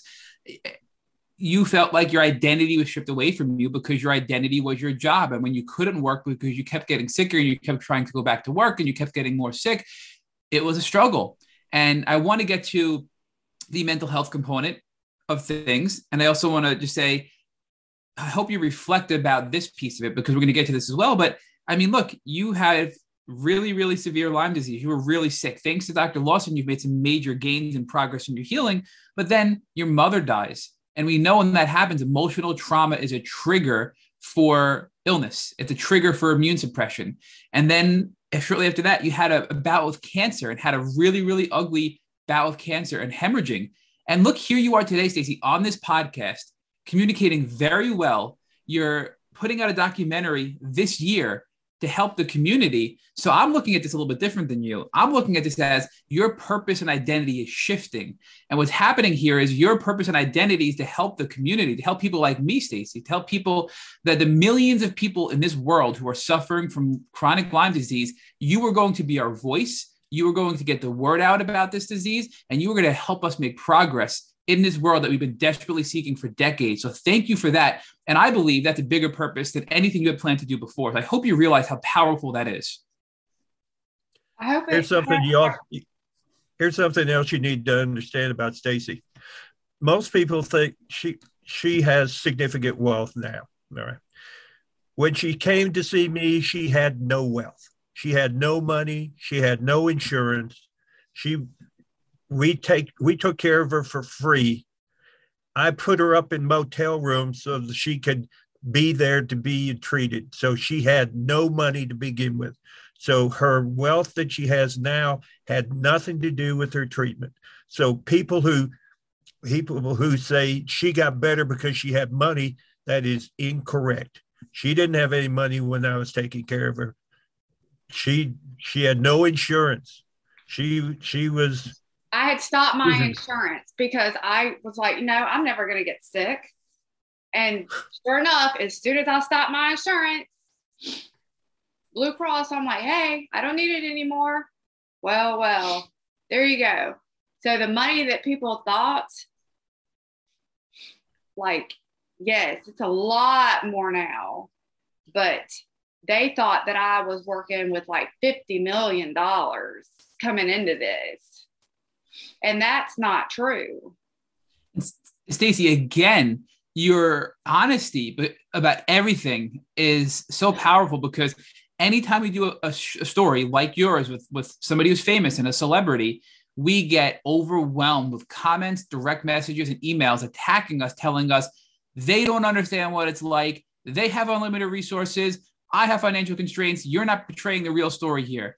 And I think here we are. We never know the circumstances of what's going on. I mean, you are a famous celebrity. You are a famous performer. And yet, Dr. Lawson and you just shared with us, Stacy, that you had limited resources. You had no insurance, yet you were still able to find ways and be resourceful to get to the health you're at today.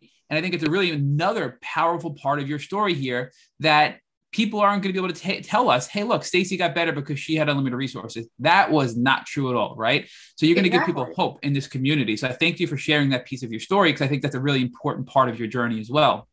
So now I keep asking, and we're not there yet. When did Scott come into the picture? Because now you're in Fayetteville, right? You're treating now with a PICC line and you're doing a little bit better. We're about a year into your diagnosis. Is this when Scott is now helping you with your security, or is it still later on in the picture? No, it was 9 months with PICC line with Doc. And then it was 6 months.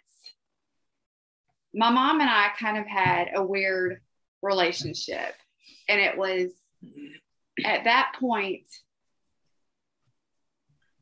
I kept getting different, like talking to the Lyme community. You know, it's you get, okay, after this, you'll be good.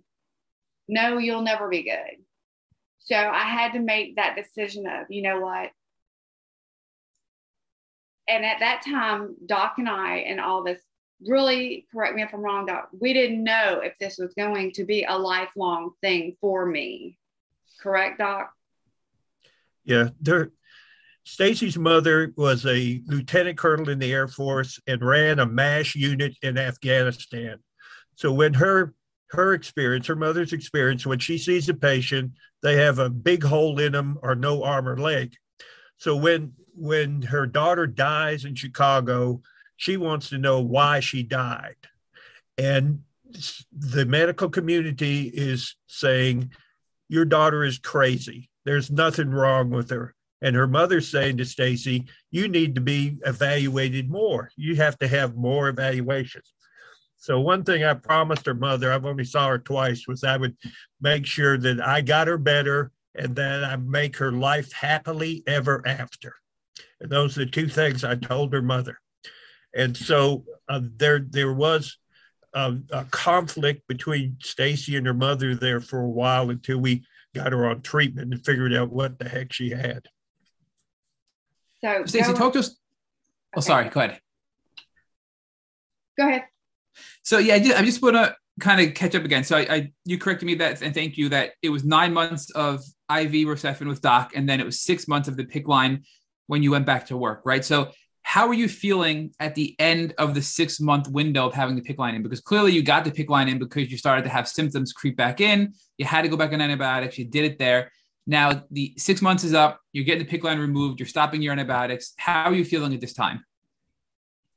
At that time, I used to walk kind of sideways. Like I had this weird sideways walk. And then I had the Bell palsy probably for a year and a half or so. So those things went away. My mind started coming back. I've actually gained a lot of memory and absolutely can form sentences since probably 2020 really well. So when I go and I act, I have to have cards typed out for myself. So, and I use a teleprompter. They have to use special equipment for me when I do my acting roles, which is above what they go for other people. If I had just started into the industry, I would have never been able to work again. But because I'm so well liked, known, and I'm a hard worker, speaks in itself to almost fatal instances that I put my work first because I was not going to leave a set unless I was dying. And but are you saying that you were at work on set and there was 2 times when you were working that you nearly literally died? Because I knew that, you know, you have that gut feeling of something's going on, like with the bleeding. I went for months with this dumping of blood, and then finally went back to Fayetteville for a couple of days, and it just started coming out and made it to Doc in it just in time. Did I not? Yes. Well, she'd had an abnormal pap smear for a long time, and who am I to say Stacy's stubborn? But we've been trying to get her to address this problem for a considerable period of time. And when she said she's bleeding, Scott said he hadn't seen so much blood since he was in Afghanistan. And so when you talk about her having some vaginal bleeding, when I got her in to see the gynecologist who was going to do ultimately sent her to a oncologist, gynecologist to have her hysterectomy done. They sent her down to the emergency room to give her some fluids because her blood pressure was so low from all the bleeding she had. So she's a 2-time survivor, 1 Lyme and 1 cervical cancer. Yeah. And I put, because the Lyme had taken its toll on me for a little while and I didn't want it to define me. So I threw myself more into work thinking, okay, cancer's not going to be any worse than Lyme. If I've got Lyme, when I heard I had cancer, I'm like, whatever, that's nothing. And it really wasn't anything to me. It really, and I still look at it this day, and some people look at me like I'm crazy, and I'm like, I'm sorry. Lyme to me has been far worse than everything that I've dealt, surgery and everything with cancer. Cancer did not, they told me I had cancer, and I'm just like, so what? What now?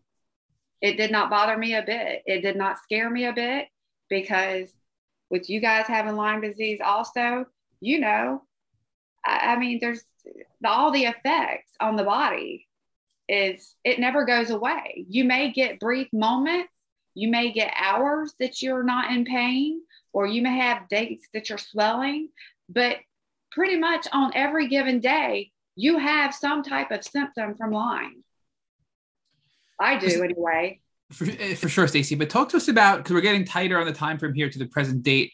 I want to know a couple of things, a key points in your journey. So you said your mother passed, and obviously you met your now husband. So did you meet Scott first, or did your mother pass before you met Scott? My mother passed, and then I had some issues with the state and stuff like that. So we had to hire more security because things were going on due to that. Because I pretty much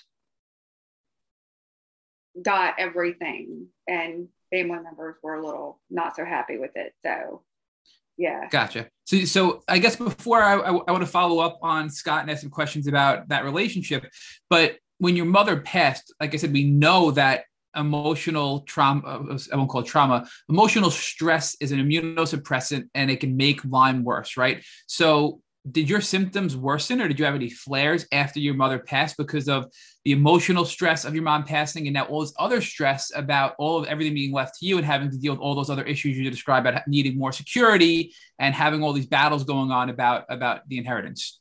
Oh, certainly. She went in for a 15-minute surgery and didn't come out. She was perfectly healthy, and it was a bombshell. So when I was there, I was in a huge flare. And then that flare took it to, I'm telling you, if I had not had people around, I would have taken my life. So let's on that road. Let's talk more about that, Stacey, because suicide and Lyme disease are a really important discussion that isn't had enough. And it's been talked about a little bit on this podcast, but not enough, in my opinion. We're starting to explore it more. We know that Lyme disease causes mental health related issues. I mean, look, when you're that sick, of course, you're going to be depressed and anxious and have all these negative thoughts going on. But we also know that we've learned from some of the leaders in this community, the scientists and the researchers like at Duke University that are studying this stuff.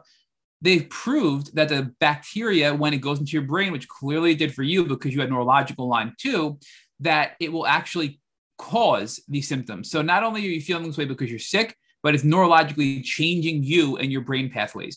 So give us an idea as to some of these thoughts and feelings you had regarding suicide, if you're comfortable sharing this. And again, probably a trigger warning should be issued here for anybody listening to maybe fast forward if they don't want to hear this part about suicide. But give us an idea of some of the thoughts you had pertaining to suicide after your mother's passing that you never in your wildest dreams imagined you ever would have thought about prior to getting sick. No, I had never had issues with suicidal thoughts. When I was so sick, I really didn't have those thoughts because I was not there. However, there were some at the end of it, my treatment, because I thought that I was stuck and would never be able to work. When my mother passed, it hit, like it really hit.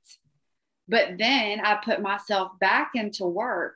But for some reason, this happened in 2018, 19 was fine. But then the cancer happened, and I thought, what else could happen to me at this point? But it has been the last year that I battled the worst with the suicidal thoughts. And I don't know why, because I'm better as opposed to where I first started with not being able to think, the heart issues. But for some reason, it is worse for me now, those thoughts and the dark places. It's like I can't pull myself out of dark places. Doc can tell you, I used to laugh. I used to make jokes. Things aren't funny to me anymore. My nature is more aggressive when I deal with people. I don't have tolerance like I used to with people. I used to be the class clown. I used to be the joker, everything. And now something has changed in me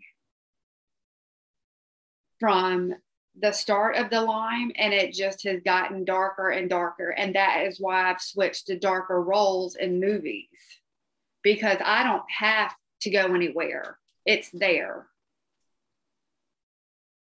So Stacey, I do want to just touch on this a little bit. Is there anything that helps you with these dark thoughts, with these suicidal thoughts, right? Because it's very common in the Lyme community. And again, I just love how open and honest and vulnerable you're being. This is extremely more common than people listening probably think.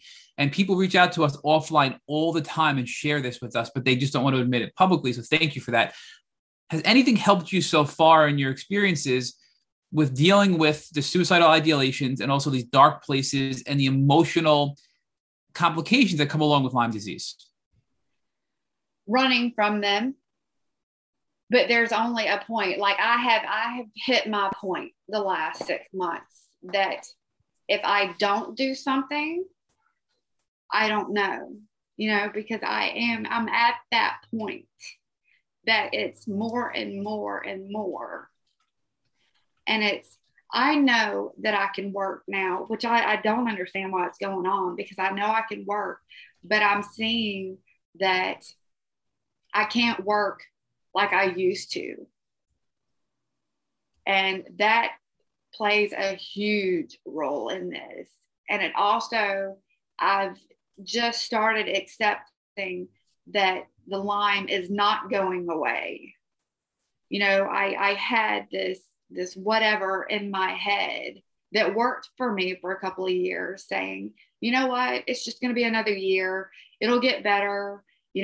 Life will return back to the way it was before this happened. And I kept telling myself that. And the positive things is just, I literally have to stop what I'm thinking and think, you know what? There's another second to this. There's another minute to this. People's lives are so much worse than mine. I should be happy that I'm alive. I should be happy that I have everything that I have. I should be happy with where I am today. But it creeps and it doesn't go away. Stacey, we call that reframing. And I think that's really powerful. I mean, Rich really helped me with this early on, probably about close to 2 years ago, when we have gone through all this horrible experience with Lyme disease and many other things like you have, our minds tend to lean towards the negative. And I had to find, in my experience, I had to make a conscious effort to reframe my negative thoughts and look at them from a positive perspective and kind of flip them on their head. And doing that and putting effort into doing that has made my quality of life much better. And it sounds like that's what you're beginning to do, is have to recognize these intrusive thoughts, try to reframe them, and realize how, and I don't mean to make this sound weird, but how blessed we are, because many people, Stacey, are still bedbound from Lyme disease. Many people are wheelchair bound. Many people never regain their cognitive abilities. You regained your cognitive abilities. You regained a big chunk of your health. So I think we have to always reframe and refocus on how much progress we've made, but also remember to never give up, because we can continue to improve our health as well. So where you are today, Stacey, is not where you're going to be next year. And I believe, and it sounds like you don't yet, but I think you will at some point, that you will continue to get better and better and better, and you will continue to heal more and more and more. Absolutely. And that mindset you just described and everything you're doing is proof to Rich and I that you're going to continue to get better. And we've done this, again, 251 people before you. We see that, and I hope you reflect on this after this podcast and realize, don't give up. Keep trying new things. You're going to continue to get better. And you are very, very blessed. And you're very fortunate to have Dr. Lawson. And there's a whole community of people out here that are willing to help you and contribute and give you feedback based on what has helped us personally. Because sometimes it's never, well, not sometimes, it is never a one size fits all solution to treat late stage chronic Lyme disease. So please don't lose sight of that. I try not to, but I noticed, I really had to sit down, and I have pushed everybody pretty much out of my life except for very few people. And I had several people that I used to talk to. I noticed that I stopped taking phone calls. I just put myself into work. I would forget messages. And I kind of felt like I wanted to just back away from the world. I hate taking pictures now. Doing a podcast like this, looking like this, was hard for me. Well, I just want to say, Stacey, because people can't see you. You look very well. So you look, and I know that's a really, I don't feel comfortable saying that, but you look healthy and you look well. And I know with Lyme, you can look healthy and feel horrible, but you look really good. And again, we've been talking since 9 o'clock this morning. So we're going on over almost 2.5 hours, and you're still very well much with it, right? You're presenting yourself. This is an emotional podcast, and you're doing really well. So I want you to be maybe a little kinder on yourself and realize how far you've come, right? Because I think you look better than you think you look, and you're doing better, a lot better than you think you're doing, I think. So just keep that in mind too. Well, you understand, it's taken a toll. Like, it took a toll that I have tried to stop and stop and stop. And it's reached that point to where I know that it's a problem. So now that Dr. Lawson has put in a letter that I am taking off for 3 months for self-care and to go and just work on my studio and not film for a couple months. So it's going to be completing the documentary and the studio. And I'm not going to be on an active scene just for a couple of times, but I've reached that point because I've come too far with the illness to do something stupid or whatever. And, for full disclosure, I know not everybody agrees with this type of stuff, but I personally believe a lot in these brain rewiring techniques, because when you are sick for so long, your brain patterns and your brain signals get stuck in that pattern. And now that you're physically feeling better, it sounds like your brain signals are still a little stuck in that chronic illness state. And there are a lot of tools out there that we can talk about more offline if you'd like, but a lot of members of the community have used tools like DNRS and the Gupta protocol and VitalSide. And what these tools are, Stacey, they're tools to help you retrain your brain to get out of that dark place you described, to get out of that place of thinking, I'm going to have to live like this, and to reframe your thoughts to have a positive outlook on life. And some of the stories we've heard on this podcast of people using those particular protocols have been amazing and transformational. And they're generally most successful at the later stages of their journeys where you are. So I think right now you're in the perfect spot for something like that to try, because it really has been the final piece of the puzzle for many people in their healing journey. So those are DNRS, it's called the Gupta protocol, and VitalSide. In fact, VitalSide was created by a young woman who suffered from chronic Lyme disease for most of her life. And she used that as a final piece of her healing journey. And now she's been helping countless people with this technique to help them get over their Lyme journey as well. So that's another thing I think to consider throughout the next few months when you're taking time for yourself to work on yourself and not have a health setback as well. So, but I wanted to tighten up a couple of things here. So your mother passed, you were going through all this, you had a lot going on, you hired security, and it sounds like your now husband, Scott, was one of those security members. Is that correct? Correct. So talk to us about the transformation of having him be a member of your security team to developing a romantic relationship with Scott, and then becoming, married to Scott, now being in this marriage, and how difficult Lyme disease made that journey. Because so many people, and again, you're giving us so many really amazing pieces of advice on this podcast, but I can't tell you how many people, Stacey, tell us, I refuse to date. I refuse to consider marriage because I'm not 100% better, and therefore I am not worthy of love, or nobody's going to want to love me because I'm sick. But you found Scott, right? And you were still sick. You were better, but you weren't 100%. And now you're in a happy, successful marriage. So talk to us about that transition and how you managed to obtain a successful marriage and relationship despite your illness. Well, the way I think is not typical to others. And Doc can tell you this. my like relationships are best friend relationships. So whenever girlfriend, boyfriend, whatever it is, it's best friends. And there is no, what do you call it? I'm a weird, different type of person. I invest in my relationships as friends, and that's how all of my group is.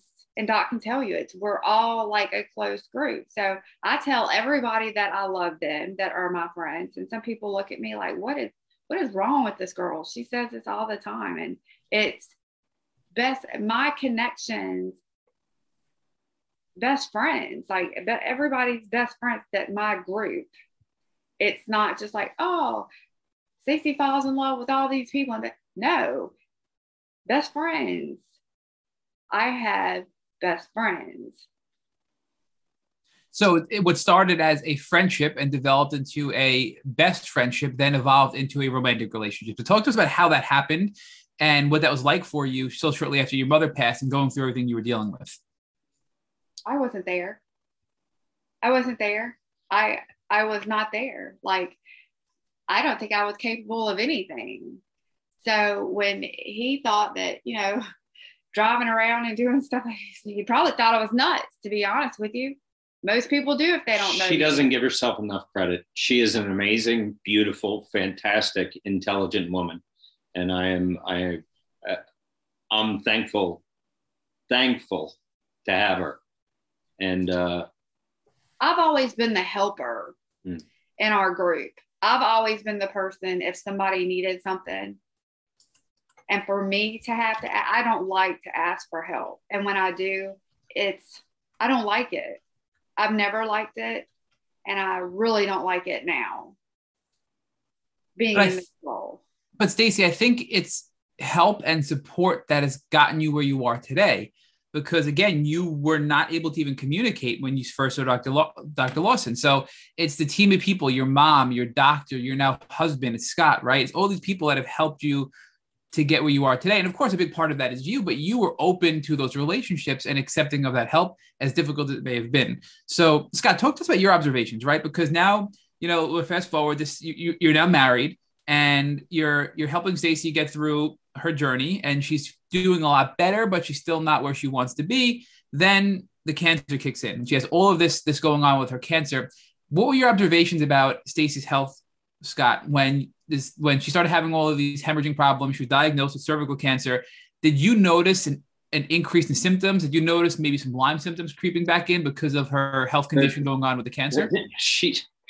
Here again, what she said before, and I damn near had to drag her out of the house, get her into the car to even get her help. She wouldn't.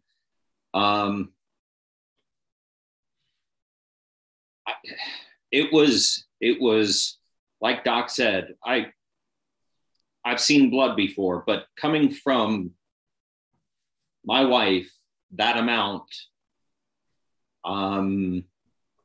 that put me in a completely different emotional state.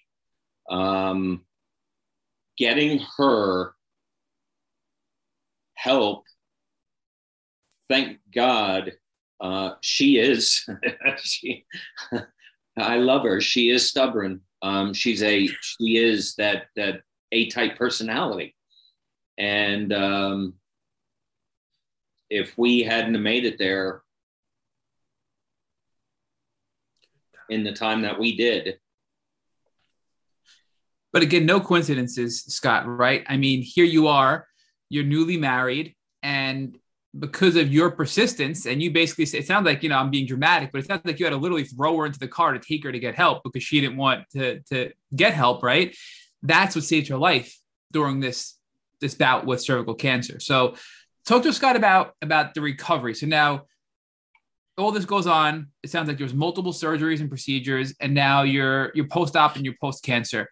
What was your observation of your wife's health in the recovery from that considering she was still dealing with Lyme disease and also recovery from cancer? A little depressive. It was depressive. There were additional issues that were going on with it that we couldn't figure out as far as what was going on. The initial doctor that saw her, it was scary in that room. We'll just leave it at that and leave the rest for the documentary. But it was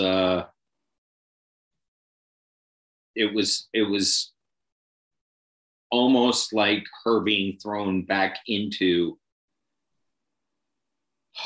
that wheel, just that mill just brought her right back around and dunked her right back under the water again.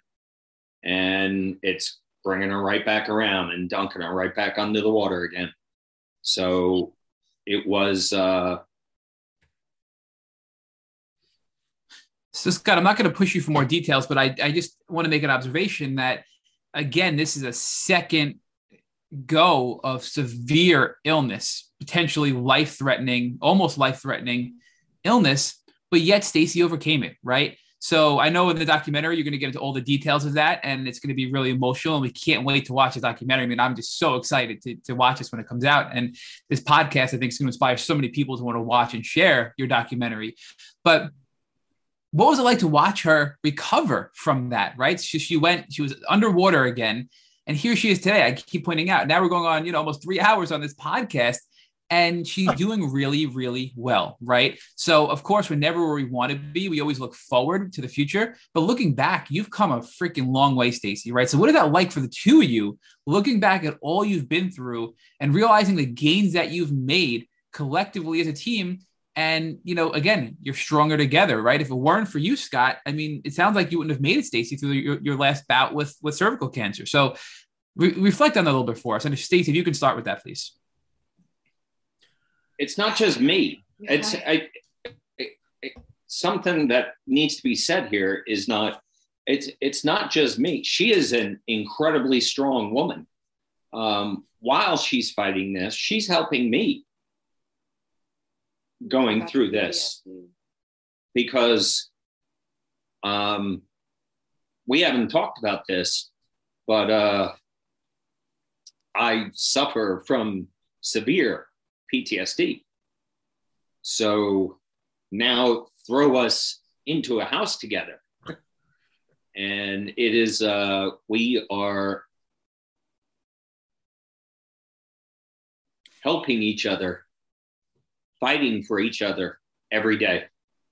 But look, as an outsider, you are better together. You have helped Stacey. Stacey's helped you. And I want to argue the fact that because Stacey is helping you, Scott, that has helped her expedite her healing, because when we help people, we get endorphins, we get feel-good chemicals in our body. So as Stacey's helping you with your PTSD, she's getting these chemicals, which are anti-inflammatory, and they're healing chemicals. And she's now working towards her own health. And as you're helping Stacey, Scott, you're helping Stacey, and you're getting these feel-good chemicals, and it's helping you a little bit with your health. So I think together, there's so many benefits of you helping each other. And it's probably just grown your love and your care for each other significantly. And there's this mutual win-win symbiotic relationship that the two of you have that's been transformational and so powerful that you're describing. So, I mean, look, listening to this is just beautiful, hearing your story and how close you are throughout all this and how you're with each other and supporting each other through the thick and thin of it. I mean, it's just beautiful. So, what are your thoughts on that?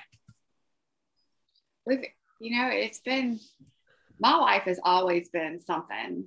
It's always been something huge and just like a whole bunch of wrecking balls constantly. And I've been used to that. Like that was nothing for me for many, many, many years until the Lyme hit. Then I could not fend those wrecking balls off anymore. Then I started doing it again. And that's where the best friend thing comes in, because he has the PTSD and some of my other friends have issues that I help with. So it takes care of however, I think with that, helping everybody else around me, I put myself in the back. where I was not taking care of myself. And now that nothing, if there's no habit going on, right, Dr. Lawson, if there's no Correct. habit that I can fix in my life, which I'm down here with family, extended family helping with another emergency, that's what keeps me going, is helping everybody else in their emergencies and their horrible situations. But I've come to the point to where I have to fix myself. I have to start taking care of because it's too much on me. I'm at that crash and burn point. But Stacey, I know you're going to get through this, and you're going to work on yourself and get through it, right? So listening to this, I know for you it must be hard because you're seeing this another battle in front of you, but we can tell based on everything you've done in your life and what we've learned in this interview that you're going to get through this and be stronger because of it, right? And that's the beauty that we're seeing in this as third-party observers. Again, please reflect on that.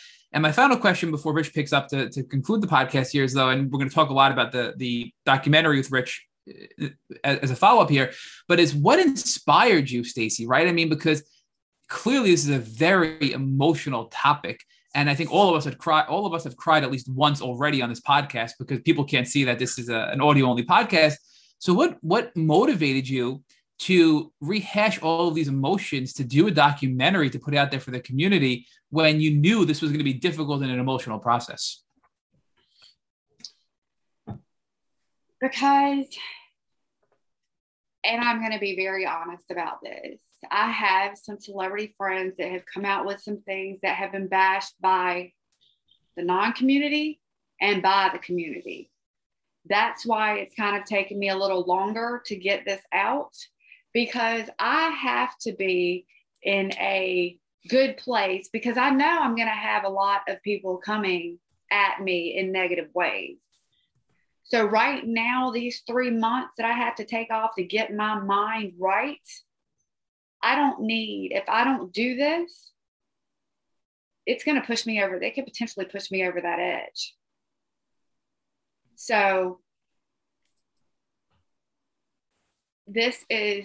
I know that everybody needs to, did somebody go somewhere? Okay. I don't know what was the question again? The question was, what inspired you to revisit all of the pain that you had to revisit in order to be able to build this documentary and try to help the community through learning from your suffering? And another huge part of it is, I think so many of us, including myself, just want it to go away. And it's not going to go away, no matter how hard we try to put it in this compartment, that compartment, shove it in the closet, wherever. And I have had so many people look at me and just, you're doing so much better. No, I'm not doing as best as you think that I am. I'm still sick. I still have these issues. I still have Lyme disease. I still have people that don't believe, that do believe. You know, I've got so many people out there that, you know, they really need this to not give up. But don't for a second think that I don't know that I'm going to be attacked when all these things come out. I'm not looking forward to it at any means. I'm not looking forward to it. And I wish that we had so much more support. And I'm hoping, and I keep reflecting back to, you know what, if it just helps a couple of people, it's helped a couple of people. But I know I'm going to get a lot of backlash from this. It's not fair, but I know it's coming.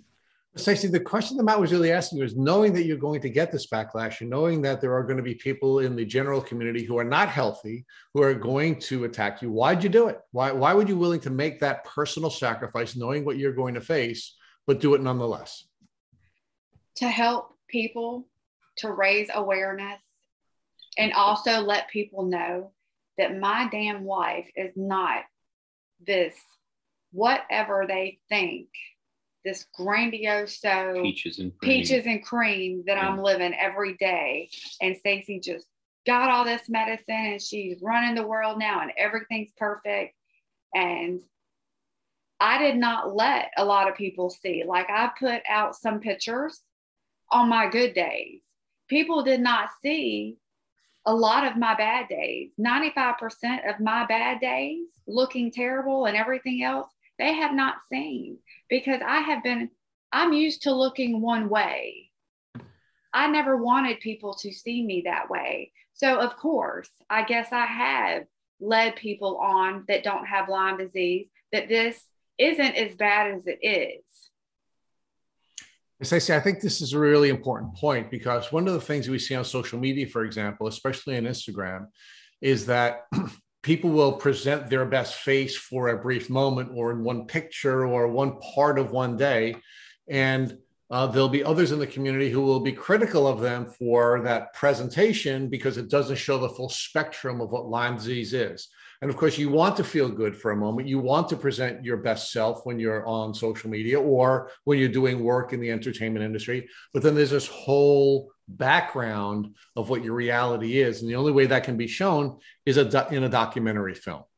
So, Dr. Lawson, let's talk about that. Let's talk about the film and how you all built out the script for this film and what your hopes are for this film when it's released by Netflix. Well, I've always described Stacey as a national treasure, kind of like George Washington, Abraham Lincoln, Eleanor Roosevelt, and that this documentary, this podcast, is a hallmark event that will make a significant difference in the treatment and recognition of Lyme's disease, not only in the United States, but in Europe, because of her message and our message with the documentary that early treatment is very effective, and then continued research for finding ways in which to bring the chronic Lyme disease under control for those people that didn't get the early treatment. So Stacey runs the whole script. I just sit there and tell the story. That's all I do, and validate that with her treatment, she did show improvement in everything. But the people want her in these movies, as far as I can tell, not just because she's an actress, but she's a producer, and she'll get the production out on time, under budget, without anybody getting shot with a firearm, and that's what they keep calling her for. That's why she was scheduled for 8 other cast for 8 other movies this year, is because they count on her to get the movie out. I mean, just recently she had to go back to Savannah to get another movie put together because of a glitch that occurred in the production, and she said she took on the responsibility to go back and take care of the problem, even though it probably wasn't her fault that the glitch happened. But that's the way she is, and that's why these people demand her presence in the productions, and that's why if she develops her own movie production studio here in Greenville, she's going to be very successful, and that will make a big impact on the Greenville area, a new industry coming in here for thousands of patients and the people that work. So I'm proud to death of her, and that's why I call her a national treasure. So, Scott, as the husband of the national treasure, talk to us about what it was like to have your wife use her diverse set of talents to put together a documentary film, which she knows is going to result in her being criticized in some circles, which she knows is not necessarily going to be helpful in her own health, but that she's willing to do because she needs to make the sacrifice to help others and their suffering. But see, you just said it. She puts so many people ahead of herself. She constantly does that. She's done it for me. She's done it for her family. She's done it for friends. She's done it for people that she doesn't even know. She constantly does that. That is my wife. The thing about the documentary is those that have Lyme disease or those that live with people who have Lyme disease understand there is a whole community out there who don't know anything about it and think it's more like a mosquito bite. And I don't want to understate them, and we're not calling them, it's just ignorant of the facts. The other portion that really needs to understand this is why Doc is here, is the medical community. There is a very simple solution for addressing this. And this needs to get out there. This information needs to get out there. People need to know. People need to be aware. It's a very simple thing. And she is taking this on like she does with so many others, selflessly, to help them, to be there for them, to be there for me, to be there for her friends, for her family. She has done this over and over and over again. And this is her. And I love her for it. So, Stacey, we all love you for it because you're a superhero. And we here at Tick Boot Camp define superheroes as people who use their gifts and talents to help other people without the expectation that they'll get anything in return. And they do that consistently. And you've heard from Dr. Lawson, and you've heard from your husband that you are the manifestation of a superhero. So talk to us about what folks can expect to see in this film. And I just want you to tease it. Don't obviously give us too much, but what people are going to see in this film when they have an opportunity to view it on Netflix in the next couple of months. They are going to be able to see what it is really like, that this facade that I've put out to the world, it's not any fashion of the way my life is. So when people see, oh, well, that's great, that's cool, she's like, Lyme disease is just a tick bite and she's going to go on and she's done. No, they're about to see, like, there are so many more darker things that I have not talked about on this that people are probably going to be, I would have never guessed. I would have never guessed. I would have never guessed she's done that. I would have never guessed that she thought that way. I would have never guessed. They're going to be floored because they see this person that helps everybody else. And there are some things that I have done that I have self-sabotaged myself a lot that people don't know. And they're probably going to hit the floor. And I think we're gonna leave that as your last quote, because we know that you hope that this is going to allow people to understand the full breadth of Lyme disease, help people to understand how important it is to avoid Lyme disease, how important it is to get early intervention in the event that you do suffer a tick bite after you're hopefully checking on a regular basis. So we can't thank you enough, Stacey Johnson, Scott Duclos, or Duclos, am I pronouncing it again? Duclos. Thank you. And Dr. Jeffrey Lawson for spending so much time with us and our community at Tick Boot Camp. Thank you. Thank you. Thank you. Thank you for listening to our Tick Boot Camp interview with our guests, Stacey Johnson, Scott Duclos, and Dr. Jeffrey Lawson. To our listeners, we have a call to action. First, if you'd like to learn more about Stacey, Scott, and Dr. Lawson, please check out Stacey on Instagram at actor_Stacey_Johnson. Second, if you've enjoyed this episode of our Tick Boot Camp podcast, please share it with your friends on social media. Third, Tick Boot Camp has created a tick bite blueprint that has been inspired by the information that has been shared with us by past podcast guests. We urge you to visit our website at tickbootcamp.com to view the blueprint. Please note, we appreciate any input or improvements you'd like to share with us. Fourth, don't forget to subscribe to this podcast on Apple Podcasts, Google Podcasts, or Spotify to get your automatic episode updates of our Tick Bootcamp podcast. And finally, we thank you, our community, for your comments on our past podcast episodes.